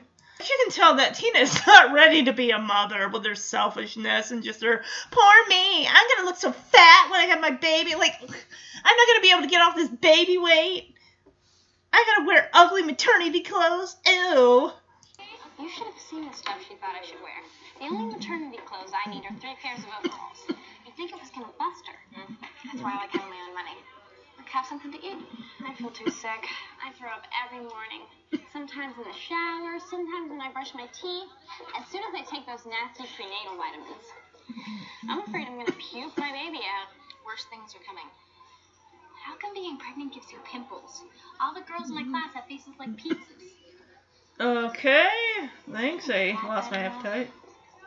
I don't know, it's some hormonal thing. That's all they talk about in class. And they make you sit at these tables. I guess nobody's stomach fits under a desk. I wish this whole thing would make Ray want to clean up his act. It sure helped me. I'm not smoking or drinking at all, no matter what. I wish I could tell my mom I cleaned up, make her feel a little better. She had no idea I was into anything before. Oh, Ray says he's gonna marry me after the baby's born. Bullshit! That's exactly what Woody said. Why are you in such a bad mood? Look, when you've been up all night long with your kid's ear infection, ask me again. Tina has the nerve to say to Lori, why are you in such a bad mood? Bitch, check your attitude at the door. He's all like, oh my gosh, Ray said that he was going to marry me after the baby's born. Yeah, and Lori's like, yeah, that's what her boyfriend Woody said. The same damn thing. And yeah. And also, Tina's just complaining one thing after another. Why does being pregnant give you pimples?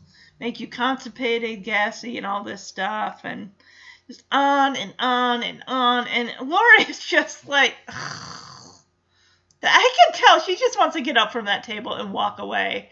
And Tina's all like, I wish Ray would clean up his act. I'm not drinking or smoking or anything. I wish my mom would be happy with the fact that I'm not doing any of that stuff. She didn't even think I was doing any of that before. Like, ugh. It's all about Tina.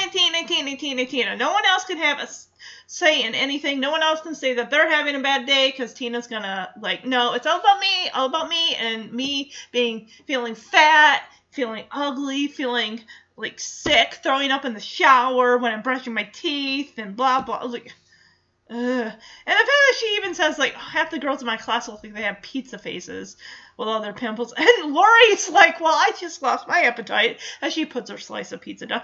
This girl is taking time out on her break to have lunch with Tina, her friend. This relationship just seems so damn one-sided. I'm sorry, this friendship does. The reason that Lori is just in a bad mood, it doesn't even seem like she really is. She's just tired of listening to Tina bitch and complain. It's because her daughter, Allison, has been up all night with an ear infection. I can't even imagine staying up all night with a child. I mean, you do that because you love your baby and you want to comfort them and make them feel better. So, all right, now it looks like we're going to find out what the sex of the baby is. Little baby. You want to know the gender?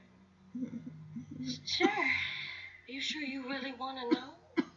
Well, if she's keeping it, then why not? It's a big, strong, healthy boy. Thanks, Dr. Ross. I just love guys. Yeah, we see that. That's why you're in this situation. You love guys. Who is this carrot top bitch that Ray is picking up? Ew.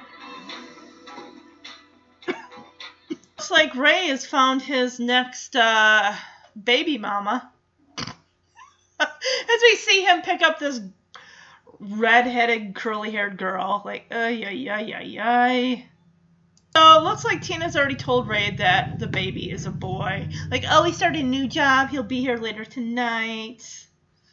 Turns out the girl who was on Tina's soccer team is upset because her boyfriend dumped her. Well, he took one look at that vagina diagram and said, I'm out. So Evie and Tina are going back to another teen pregnancy seminar where there's a speaker there, a girl who's probably about 18, 17 years old, and she's got a 4-month-old baby, and the lady's like, oh, well, her story may be terrifying to all of you since all of you are going through what she went through, but her story needs to be told. So, of course, Tina's wondering why Ray hasn't shown up yet. And the teen mother speaker is talking about how she thought her and her boyfriend would get married. They'd have a little house with a Christmas tree. But unfortunately, he split. He wasn't there for when the baby was born. And yeah, pretty much probably what a lot of these teen girls are going through is probably their baby daddies are MIA, just like Ray is. So, of course, this teen mother is saying maybe if their daughter had been a boy, he would have stuck around. And apparently, her baby daddy is a jock, an athlete. He plays basketball, he gets to sleep late, go to parties, not worry about being a parent. Do you think that isn't eventually going to hit him down the road? So it's almost like she's giving them a nightmare version of what it's like to be a parent from her eye view. Like, I spend my days changing diapers, filling bottles, washing nasty clothes. Of course, she says how her 4-month-old daughter doesn't sleep when I want her to. She cries all the time. I beg her to go to sleep. She says how we're both always tired and all she does is cry and cry and cry. She said half the time she doesn't even know why her baby is crying. And she works 2 dead-end jobs just to pay $250 a month in daycare. Holy shit. So she's painting a hell of an ugly picture here for these girls that are about ready to eventually have their babies. This is just one person's perspective of what it's like being a teen mother. But I swear they brought this girl in as a scare tactic for just how bad it is. I mean, Tina sees that firsthand with Lori and her daughter. I mean, the girl keeps smiling like she's trying to put up such a brave front, like, I have no money, no social life, and I'm exhausted. So, of course, looks like Ray didn't show up at all, and now he's calling her. And I'd be kicking his ass if I were Tina. Where were you? You would, ask me that now? I don't care what he said. It was my first time. How would she know? That's not true. No, it's way too late. Never. No. You can't. Ray? So as soon as she says, where were you? He's like, are you sure that you've never dated before? So Ray looks like he's just finding any excuse to back out of this. Or he's like, oh, how do I even know if the baby's mine? So-and-so says that I'm not the first guy that you dated. Dude, all you gotta do is do the fucking math. You are the baby daddy. And he's even really like, hey, maybe you can get this taken care of. She's like, it's way too late for that now. She's too far along. So he pretty much hangs up on her, just says, hey, if you're not having the abortion, and how do I know it's even mine, then goodbye. I really like those corduroy overalls. So Tina goes and lays on her bed and cries and just puts her hands on her stomach and just says, nobody wants you born but me. Aww. So it looks like Cal's mother has come to disrupt the family and give her 2 cents here. As she comes off the bus, she's got a basket that does have wheat in it. And Cal's like, what, they don't feed you on the bus? And she's like, oh, those fast food places don't have any real food. And she looks at Adam and says something about how he looks like he's taken after his grandfather. And of course, Rachel cannot hug her grandma fast enough. She is just like, Grandma! I mean, she's got a picture of her and her grandma on her nightstand of just the two of them. Okay, whose place is this? Because this sure as hell is not Evie's house. This house is too damn white-wallish. I know he was staying with his dad. I'm guessing that the mom is staying with Cal as well. And she is making the most delicious looking donuts, of course, and putting powdered sugar on them. And he's like, oh my gosh, we can open up a shop in the mall and be rich. She's like, yeah, I could spend my days in the mall making donuts, and then at night I could be counting the money. Apparently, it's a family recipe, these donuts, as she's using a brush to dab on butter and then roll them in the powdered sugar. Oh, those look yummy. Especially probably when they come right out of the deep fryer. So it seems like Grandma here just wants to lecture the hell out of everybody. Because she's like, oh, do you love your sister? And he's like, which one? And she's like, well, I'm talking about Tina. And he's like, I guess so. And then she's like, well, you better start acting like it. And you better start helping your mom up. You want to grow up to be a good man, don't you? And she's just really kind of saying how he's got to, good men help their sisters and mothers. Not because they have to, but because it's the thing to do. So I think she's trying to set Adam straight. Like, enough with this Jim Carrey impressions. You need to treat your sister better. I think you need to let Rachel know she needs to be treating Tina. Well, I mean, we get it. Tina's a brat, and so is Rachel and Adam as well. But yeah, these kids definitely need a talking to from Granny. Granted, she's going to butt her damn nose in where she shouldn't, and she's going to find herself back on that Greyhound back to wherever the hell she came from. So it looks like either Lori or Jane had given some clothes to Tina, and she is just like, I look like a fat pig. Nothing fits anymore. At least I stopped puking. She does nothing but complain. It really makes it hard to sympathize at all with her. And Jane wants to throw Tina a baby shower. Oh, that's sweet. I'll invite everyone I know. go. I'll get everything my baby needs. And you just see Lori like, oh, God, that means I have to come. Ugh. Yeah, apparently, Lori forbid her mother to throw her a baby shower, but hey. Why the hell is she defending Ray? Oh, he didn't show up to the last meeting. And Lori's like, you need to forget about Ray. And she's like, oh, he's just scared, that's all. He'll come around. Girl, get your head out of your ass. So Tina's like, oh, Ray probably already has a girlfriend anyway, for all I know. And Lori confirms that fact because she says she saw them together at the mall. And Tina's like, well, what'd she look like? Lori's like, cheesy, really skinny. Ray is such a loser. So we got Evie and Jane just loving up on this grandchild. The girl seems to love them more than Lori. It's like these actresses are just bundles of love. Like, oh, precious angel. I love Park overall. I think she's great. So we get a lot of screen time eaten up here with Evie vacuuming for a hot second, getting the laundry put up on the table to fold, and she just, when she and Jane were talking about, protecting Tina from Cal's mother's judgment and everything like that, like, I mean, you may as well just let Cal handle his mother. He's not gonna let her say shit to Tina. Of course, now we have a different doctor going over Tina's case here, and he's telling her how she has to gain more weight, and she's like, I'm so fat already, I'll never wear a swimsuit again. Girl, you're about to have a baby, forget about the swimsuit.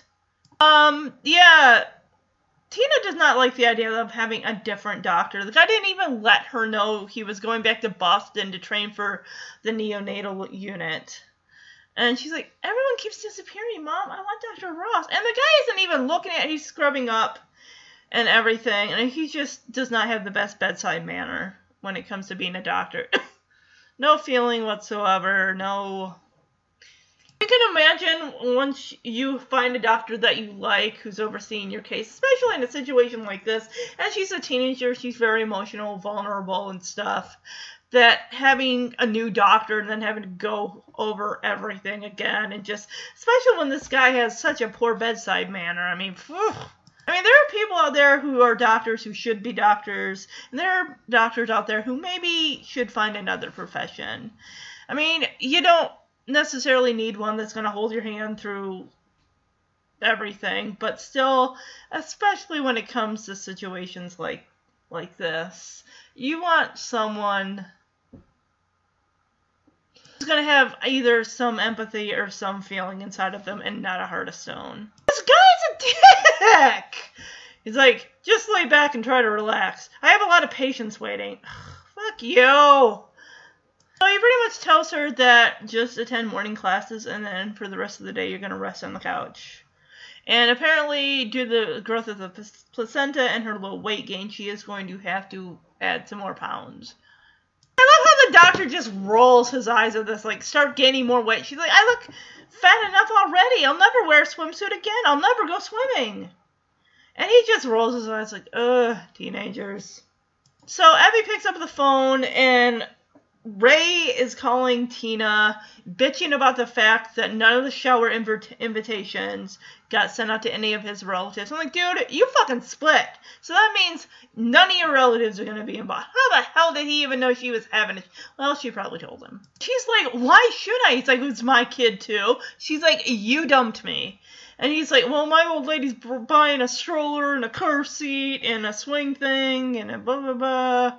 You just see Evie, like, with a cloth over the bottom of the phone receiver, just listening to Tina just melt, like, oh, Ray, that's so cool. Ugh. Of course, Granny's gotta make her statements known, like, oh my gosh, you're gonna keep this baby? This baby's gonna grow up with problems of its own and blah, blah.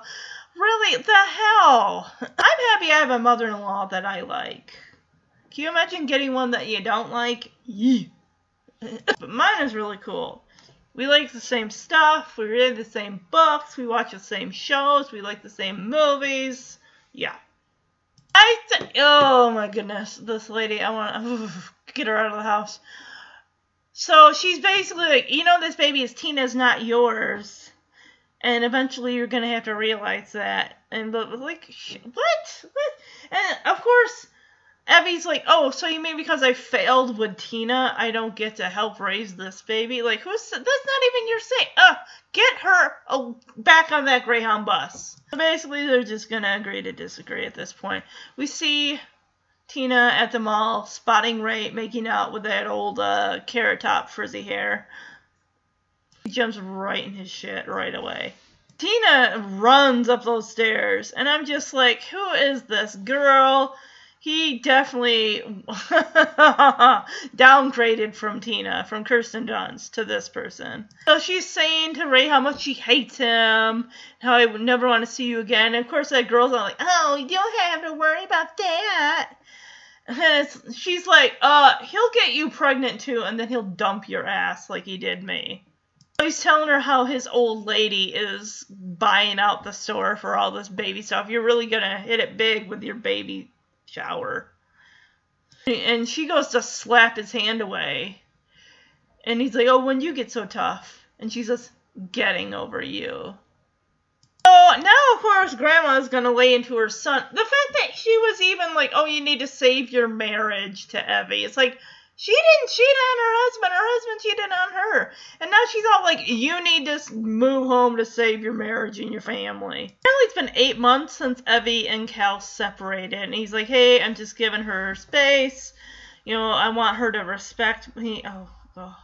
And then she's saying about how, oh, your family's such a mess. You got one who's stuffing her face with carbohydrate. Oh, yeah, we did see the gingerbread and the pizza at the mall and whatever else.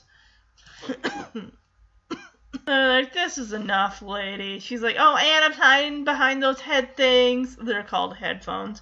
And Evie's about to explode, and Tina got better sense than all y'all, but I don't understand how. Like, okay, you need to go. Bye. Because Cal's like, why are you treating me like I'm 12 years old? Because I guess they had the same damn conversation at Christmas. Yeah, she's like, no one's giving that child guidance or limits. Like, all right, that's enough. As he's like, all right, let's put you back on this Greyhound to wherever the hell you live. Because I can't take this judgment anymore, and I shouldn't have to. So you can tell Rachel just loves her grandma more than anything, and she wants to live with her, but her grandma's like, no, you gotta stay here and take care of your mom and sister. And it's like, oh, I can't believe that Tina just can't give her baby to a couple that can't have a baby and would love it. And it's like, okay, well, whatever, girl, just chill. Oh, so Cal must live in, like, a townhouse or something that's got a garage. The room, it was, like, so white. The walls were so white and everything, and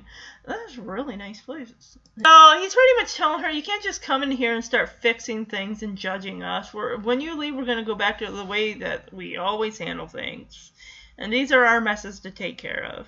And she's always like, I just want to come in and fix things, and you always want to speak your mind and this and that. And it's like, try harder, son, to fix this. So this is the saddest baby shower ever. You got Evie and Jane inside. You got Lori and Tina outside. And it's just nobody came to this baby shower. This is horrible. And apparently, I guess Lori is 3 years older than Tina. Okay. Because she says one, like, New Year's Eve, they tried to stay up till midnight, and Tina was 6 and Lori was 9, which, it's kind of funny because, like, there's a bit of an age gap. I'm guessing that Jane and Evie must have been friends growing up, and then their kids are friends or something. So, yeah, Lori's like, you're probably looking at 35 before you get any real sleep again. Although if you turn into one of those if your kid follows your footsteps, you'll be a young grandmother and you won't get any sleep until you're like, or if you're a young grandmother raising your grandchild, you won't get any sleep again until like 55, and teen's like, oh my god, I'll be so old. Okay, this is 1998. Do we still think that 55 was like 70 or 80? Come on now. Like, oh my gosh, get my walker. Like, 55 is not what it used to be as far as how people look. People that are 55 now look like they're 35 or 40 or 45. I don't know. Right, Quinn? So, I guess a couple others did show up. We just didn't see them. Melody, the girl whose boyfriend Paul broke up with her, and a girl named Linda. I'm having a hard time remembering who she was. Maybe it might have been that teen mother who had given. That might have been the teen mother who gave this speech. I can't remember. But, of course, Tina is upstairs crying, and it's like, I get it. This wasn't how you imagine your baby shower being. And then Evie and Tina kind of talk about how Tina says that she always, saw her parents as fighting and everything and just really didn't, as far as them being a role model for marriage and everything, and just they were fighting so much that she felt like she couldn't feel, their love and affection. They're so busy fighting, and she says how this pregnancy for her gives her a purpose and something to look forward to, and then she'll finally have somebody to love that will love her back. And her mother is just so surprised and shocked at her daughter's words. Like, I'm sorry that our love for you wasn't enough. And Tina's like, well, my baby, I'll be able to give my baby lots of love, and my baby will love me back. And Evie's like, babies take a lot more love than they give in return at first. I mean, and Tina's gonna find that out. Like, baby is going to need more than what you can even imagine from you. And at least she will have a support system, but this is going to be all Tina, and this is not just going to be a walk in the park. So, looks like Rachel is returning home with Angus. Like, hey, we want to return home. And Evie's like, how come? And Grandma told Rachel to. So, it's not like Rachel wanted to, but Grandma said, you need to be helping out your mom and sister. They're going to need you and your support. So, basically, Cal wants to come back home. And Evie's really worried. Like, I don't know that I can trust you. And he says, well, you're going to have another baby to have to pay attention to and pretty much raise. I don't know if you'll be giving a lot of attention to me. She just says, I'm not going to be able to trust you. This is too soon. And they also are talking about how the fact that Tina's going to start high school as a mother. And even, I guess, at the doctor, Tina was bragging about how she looked forward to breastfeeding. And Cal just wanted to, disappear into the floor. So this is really sweet. Cal takes the family out for Mother's Day. And, of course, Evie gets a yellow rose. And the mother-to-be, Tina, gets a really pretty pink carnation rose. It's cute. Because Cal wanted to make a fuss, of course. It's his daughter. So it looks like Tina's hanging out with Lori on her break. They're going to the food court. And Tina's saying that one of the girls in her class already gave birth. And that her baby's 10 pounds. He's such a fat baby with ugly hair. Oh, wow. I love how Tina is all like, hey, can you give me a root beer? I'll pay you back. And Lori just rolls her eyes. It's like, I am living hand-to-mouth existence here. And I have a 2-year-old. And I'm working a part-time job, making next to no money. And you want me to buy you a root beer when you clearly could pay for it yourself. Yeah, Tina is all about, I couldn't stand it if my baby just came out looking ugly or weird. Oh my goodness, girl. So, Lori and Tina get into an argument here. Lori was hoping that maybe since Tina is now on bed rest, or she's supposed to rest in the afternoon, that she would watch Allison for her to save her, daycare money. And, of course, Tina's like, well, you never asked. And Lori's like, well, I was hoping that you would just volunteer. It would just come to you. And Lori's calling Tina shallow and you should be more responsible. Tina, enough with Allison could use a man in her life. What? Just enough. Enough. Girl, you don't know what the hell you're talking about. I like where Lori is coming from. She doesn't want her daughter to have to depend on a man. She wants her to be a free thinker, to be independent and responsible on her own. And of course, Lori's like, Tina, you are way too self-centered to be a mother. Your kid is going to be so spoiled. So Tina gets up and is like, oh, everyone thinks I'm so stupid. I mean, don't you think I already know that this baby's going to change my life? Oh boy, here we go. So Tina's flipping through a clothes catalog. Apparently, Rachel broke her fucking leg. I think she was like ice skating or some bullshit. Like, the hell?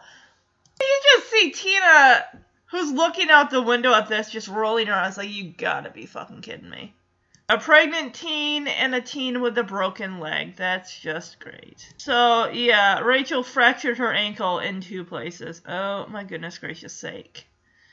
Of course, she goes to lay down on the couch where Tina has just vacated it, and they get into a big old squabble. Like, I was sitting there! I was laying there! I'm supposed to rest in the afternoon! And of course, Rachel's like, but I got a broken ankle! And of course, you know that they're going to defend Tina. Like, no, I'm sorry, but your sister is pregnant, so she gets the couch. And Tina, Rachel just hikes it upstairs so fast with those crutches. Like, you're supposed to have a broken ankle. I don't think you'd be hiking up those stairs on a broken ankle. That's broken in 2 places. Enough with the fat jokes. Yeah, that's the thing with the Rachel here. They show her like stuffing her face with gingerbread cookies and pizza and whatnot. And it's just like, oh my goodness. This girl is not fat. I'm sorry. But Tina's like, oh, you probably fell because you're so fat. And Rachel's like, look who's talking, Tina. It's like, that's not fat, that's pregnancy. That's your nephew you're talking about. This girl needs to not hang out with her grandmother anymore, but apparently that's where she wants to go. Like, as soon as school lets out, I am going to live with Grandma. Because they're all like, here, let us take you upstairs because Tina's pregnant and she needs the couch. And then she's like, oh, none of you should have kids. You should all three of you should be thinking about where you're spending eternity. You need to not talk to your grandmother because she's filling your head with all this stuff. She's also like, oh, once you get the baby car seat in the van, there won't be room for me, and I'm tired of being a fifth wheel. I'm sorry, but you don't talk to your family, your parents that way. Like, oh, you better think about where you're going to spend eternity, because you're probably going to hell, because you let your daughter get pregnant. Or, what the hell, girl? Enough. You know, give her to the grandmother then at this point, because enough with her. I'm tired of it. Her judgmental attitude. Granted, Tina's not any better, but I can't take any more of Rachel. And she's not fat either. I think Julia Wheeland was on that show Once and Again with Shane West. So, yeah, sounds like Cal and Evie are deciding whether or not to let Tina go to the farm. The farm. Hey, that's what we called my grandparents' house, the farm. It's still called the farm, even though my grandparents don't live there anymore. They downsize. And Evie's just like, oh, if she misses Caleb's birth, it would just absolutely destroy Tina. You know, we'll just talk about Rachel going to the farm, and Evie's like, oh, when I was her age, I never would have went on a bus alone to Kansas. And Cal's like, well, maybe Rachel's just braver. Alright, looks like Evie and Tina are going to Lamaze class, because they got blankets and pillows with them, so I can only assume, alright, this has got to be Lamaze class. Why do they look at each other like, do we want to be here? I don't think we do. Let's get out of here. They got that look on their face, like, because this lady's like, oh, let's give ourselves a round of applause. We've almost reached the finish line. Yay! And, yeah, Tina and Evie share a look like, okay, this is some happy sunshine, whatever activity. Let's get the hell out of here. Oh, no, they've been spotted. They have no choice. They have to do this now. I feel bad for them. So much rays of sunshine and positivity. Like, Okay, so while they're leaving Lamaze, Tina spots her soccer teammate who's given birth to her baby, and unfortunately the baby is premature, which is sad. So she says that the baby is 4 weeks early, so he's got to stay in the neonatal unit. And she named him Andrew, which isn't that... That's Tina's brother's name is also Andrew, isn't it? I'm sorry, my bad. It's actually Adam. Duh. Oh my god. No, actually, apparently the biblical name Andrew means strong, and of course, you know, I think her name is Gabby, right? And she's upset thinking that the baby's just weak. It's like, girl, you gotta have a positive attitude, sweetie, because you can only go up from here. That's what I think. And that baby's gonna need a strong mama to be confident that he is going to survive, and he's gonna get strong, and he's gonna be, yeah, this baby's gonna be a fighter, and he needs you to help fight for him. So Lori and Tina make up. Tina does apologize. I'm sorry for being such a jerk. I'm nervous about giving birth. And she says how, Melody. Okay, the girl's name is Melody. Gotcha. Why did I think it was a Gabby? I don't know. They're saying that Melody's baby was really small and tiny and premature. And Lori's like, you know, don't worry about the attitude and it's just, your hormones are all over the place. It's like, basically her attitude is amped up times 10. And Lori's just like, listen, you need to stop worrying because you're just gonna make yourself sick. The baby is gonna be just fine. So, also, Tina's already named her baby boy Caleb, so of course it's gonna be, you know, after the dad. Even though the dad's name is Cal, which is short for Calvin, but still. So Rachel's hanging out on the couch watching ice figure skating while she's eating chips and feeding them to Angus, who's just hanging out with Rachel. This dog, I swear, only loves her. He's not around anyone else. But then again, she's probably the only one who pays attention to this dog. Keeps feeding that dog potato chips, and it's going to have the raunchiest shits. So Lori's going to take Tina to go see Melody at the hospital and see how the baby's doing and all that good stuff. And of course, Abby's like, oh, Tina, I'm so proud of you. And Rachel just gets up from the table. It's like, ugh, I can't stand this. This whole family has a fucking attitude problem. My God, girl, chill your shit. I've never seen someone run so fast on crutches in my life. But Tina's gonna go out and see what the hell's up with Rachel, who's just outside pouting. Anything I can do to help? You're one of those ice skating champions. I'd like a big sister who's really famous, not just for getting pregnant at 14. She's not famous for that. If you want to be an ice skater, you should go for it, Ray. Choose what you want. Like you? I didn't really choose this. It just happened. It didn't just happen. You let it happen. You'll see. When you have your first boyfriend. I'll never have a boyfriend, and not because I'm fat. I don't want one. Okay. I'm never having any babies either. You might. Don't say never. People die having babies. Where did you hear that? Your church youth group? Holly read it at her mother's doctor's office. 20% of women die while giving birth. Holly's a twin. Yeah, She's clearly. my best friend. Well, you need to find a new best friend. Or are you just hoping? Rachel! Oh my goodness, I don't even know where to start with this girl. She's all like, I'm not, well, yeah. Tina's like, oh, well, this just happened, you know, getting pregnant. Rachel calls her out like, oh no, it didn't just happen. And Tina's like, you wait and see. When you get your first boyfriend, and Rachel's all like, I'm not gonna have a boyfriend. I'm not having kids either. And Tina's like, you might, so don't say never. So it seems like Tina's handing out an olive branch to Rachel, and Rachel's just throwing it back in her face. Like, because she's like, hey, if you want to be an ice skater, you go be an ice skater. Whatever you want to do. And then she's like, yeah, I heard that teen mothers, like, die in pregnancy, or giving birth, like, 20%. Like, Holly read it, her best friend Holly read it in her mom's office, you know, one of those magazines. It's like, and Tina's like, what the hell? What are you hoping I die? She don't need to hear the information. She's freaked out enough. So now Evie is going to go see Cal at his work. And he said that lady that he was seeing, I guess, moved back to Arizona or some place. So that's done and over. So Evie's bringing up a good point. It's like, can we even afford to raise this baby?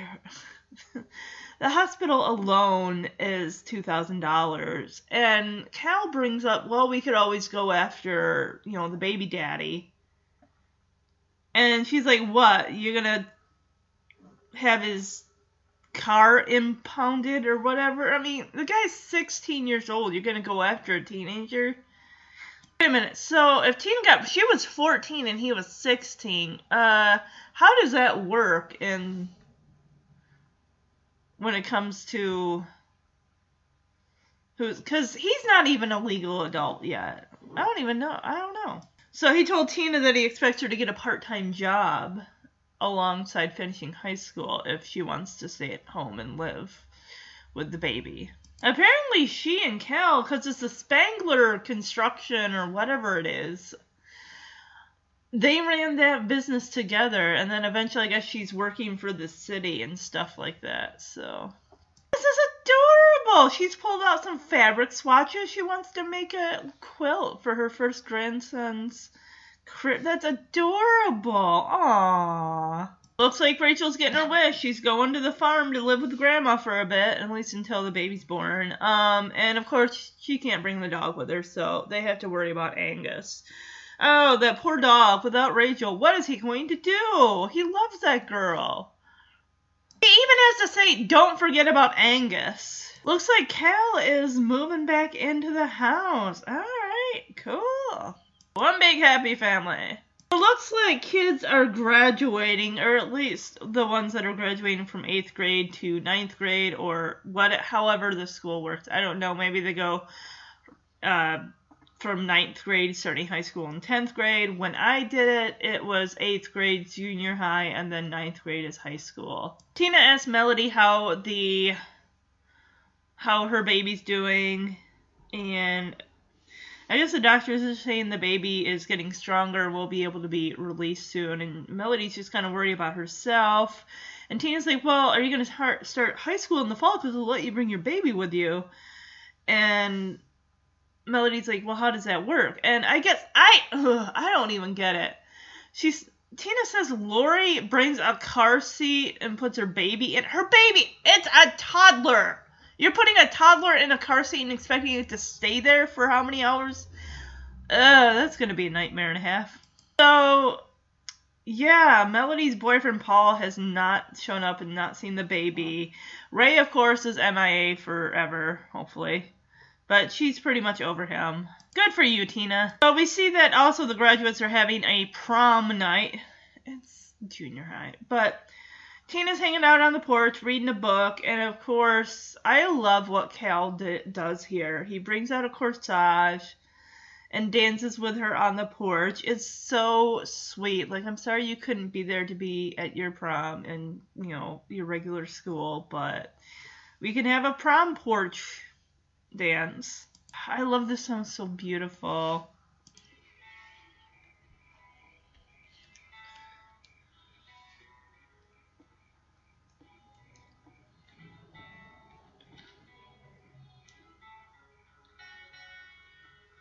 May I have this dance? Don't be weird. I'm way too fat to dance. Not to me. I think you're beautiful.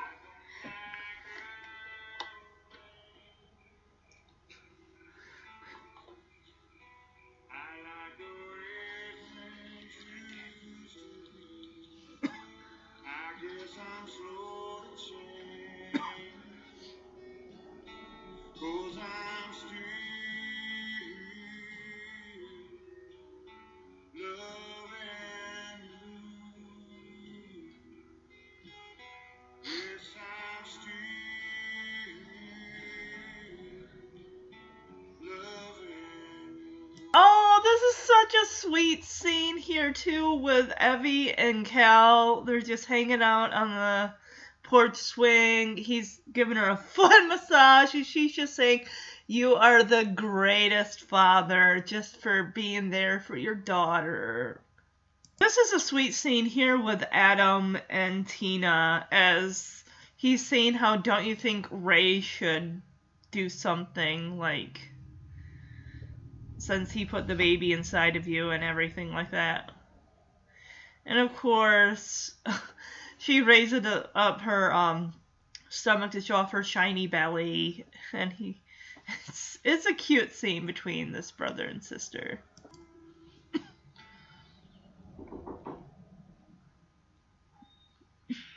You want a film kick?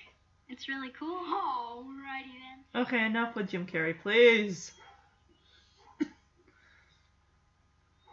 Feels pretty weird. Does it hurt to have your skin stretched and shiny like that? No. You just get these creepy looking things called stretch marks. But Lori gave me some cream that, like, helps get rid of them.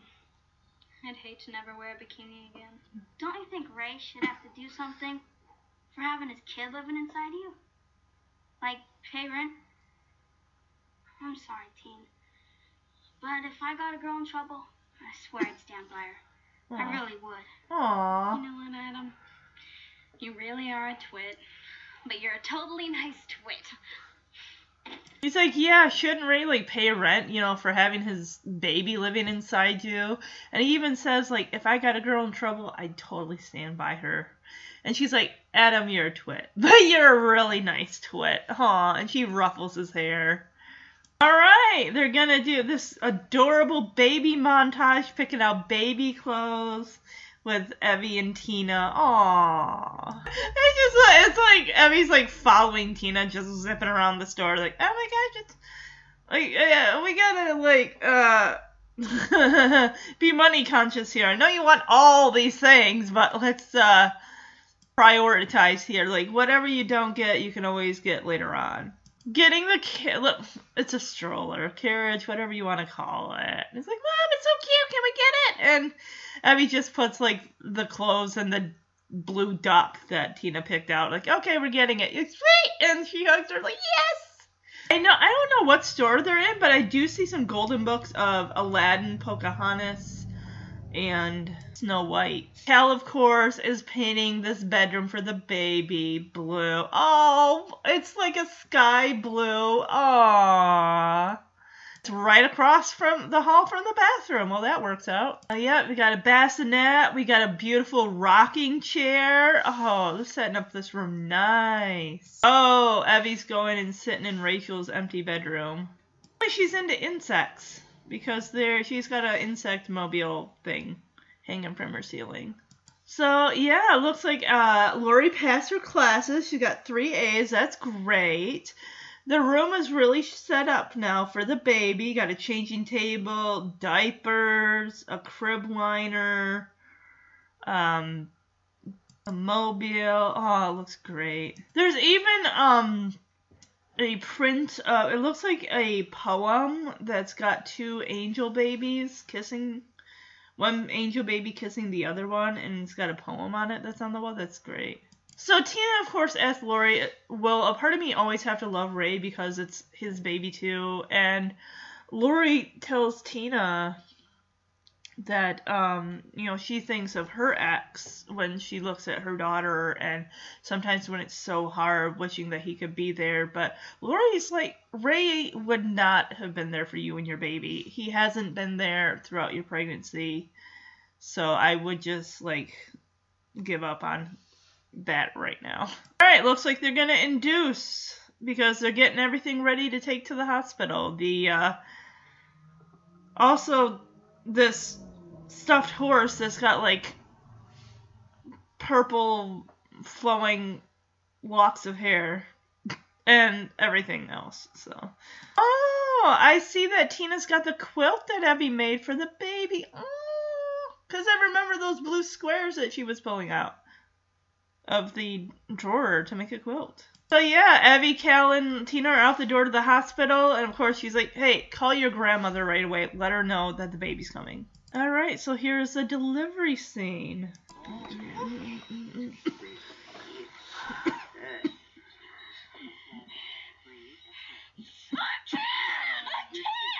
Doing great, man.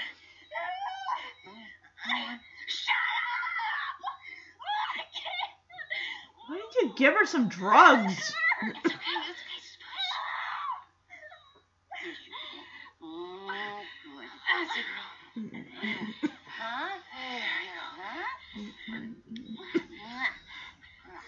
Those contractions. Dang. Oh, I'm sorry. No, that was not the delivery scene, but oh my goodness. Guess who comes strolling in? Ray and his Carrot Top girlfriend.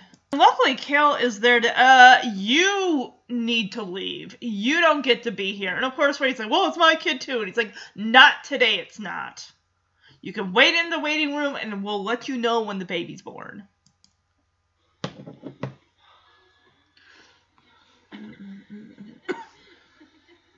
He had to bring his girlfriend with him? Get out.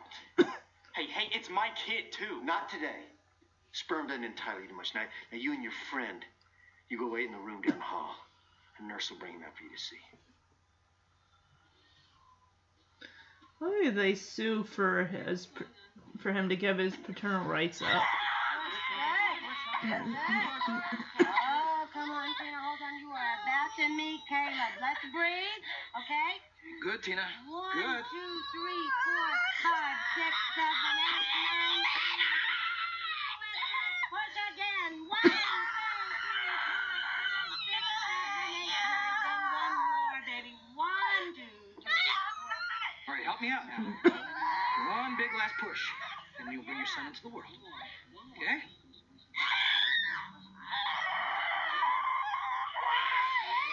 Oh, there he is!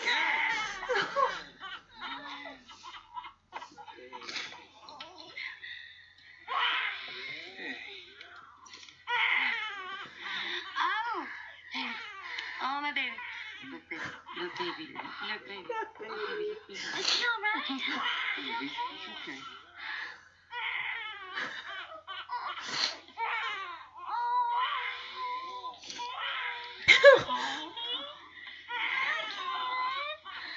Look at that big baby. Oh, little Caleb. Hi. Hi, Caleb. Oh, he's perfect. He's perfect. He's perfect. He's good.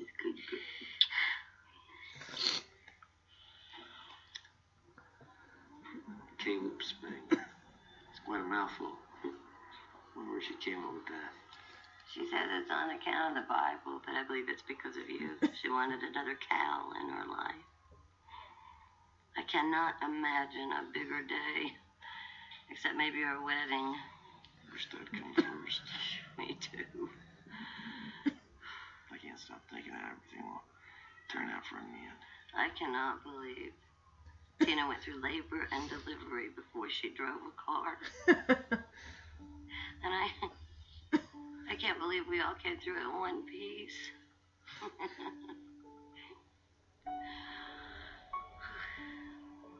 Alright, yeah, I teared up. I knew whenever there's a baby scene in a movie or at a TV show, I tear up. Oh my goodness. Happy tears.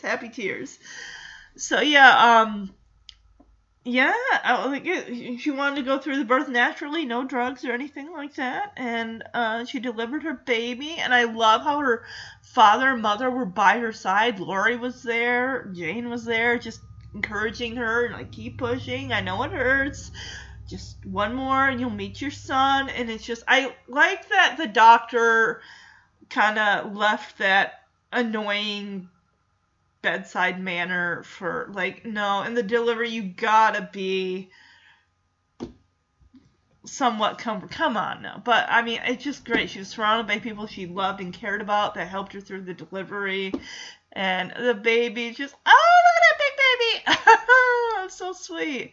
And of course, I thought, because they were calling him Calvin for Calvin, they're calling him Caleb for a while, so the fact that Cal was surprised, like, Caleb? Like, where'd you come up with that? And Evie, because Cal and Evie are hanging outside the room, and she's like, she says it's from the Bible, but I think she just wanted another Cal in her life. And he's like, Caleb Spangler. That's a mouthful. Well, your name's Calvin.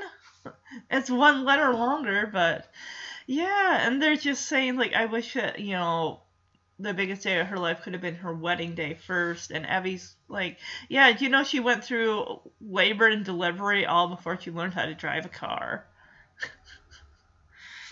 And now we get to see Tina being wheeled out of the hospital, being pushed by Cal and everything. And Adam, of course, is just a firecracker, just zipping around, like, easy there, kid.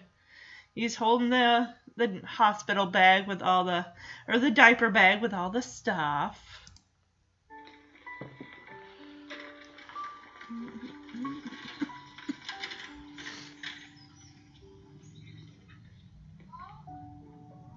Oh, the grandma and the sister have arrived. See the baby? Oh.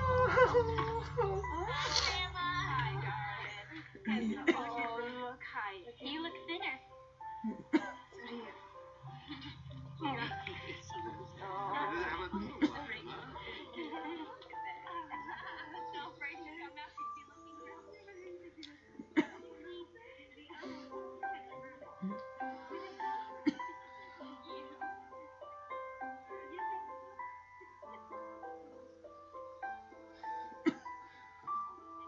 I don't have any idea what's going to happen to me, but for the rest of my life, I'm going to be somebody's mother, whether I want it or not. Babies are nice, if you're ready, but it takes a lot to care about somebody else, more than you care about yourself, especially when you're still a kid. So, to sum it up, Tina pretty much says how for the rest of her life, whether she wants to be or not, she's going to be someone's mother. And she doesn't know what's going to happen to her.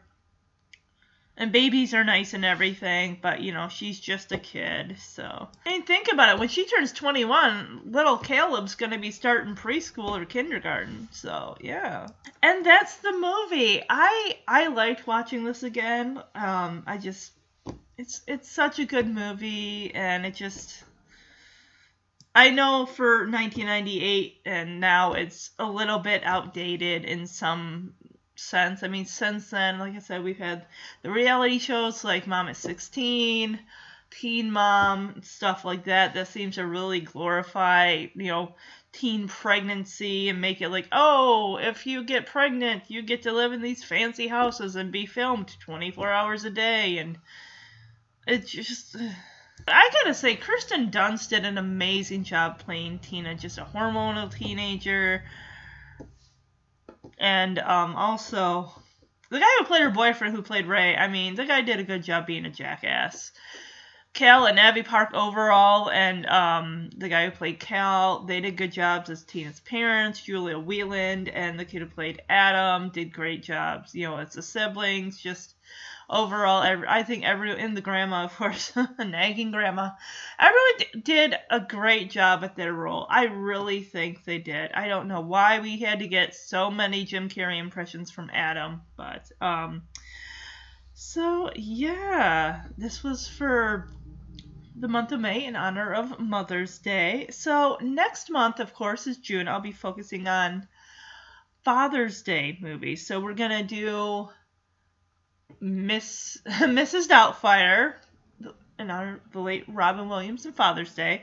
And I'd like to get to Too Young to Be a Dad, starring Paul... Well, at the time, when the movie came out in 2001 or 2, he went by Paul Franklin Dano.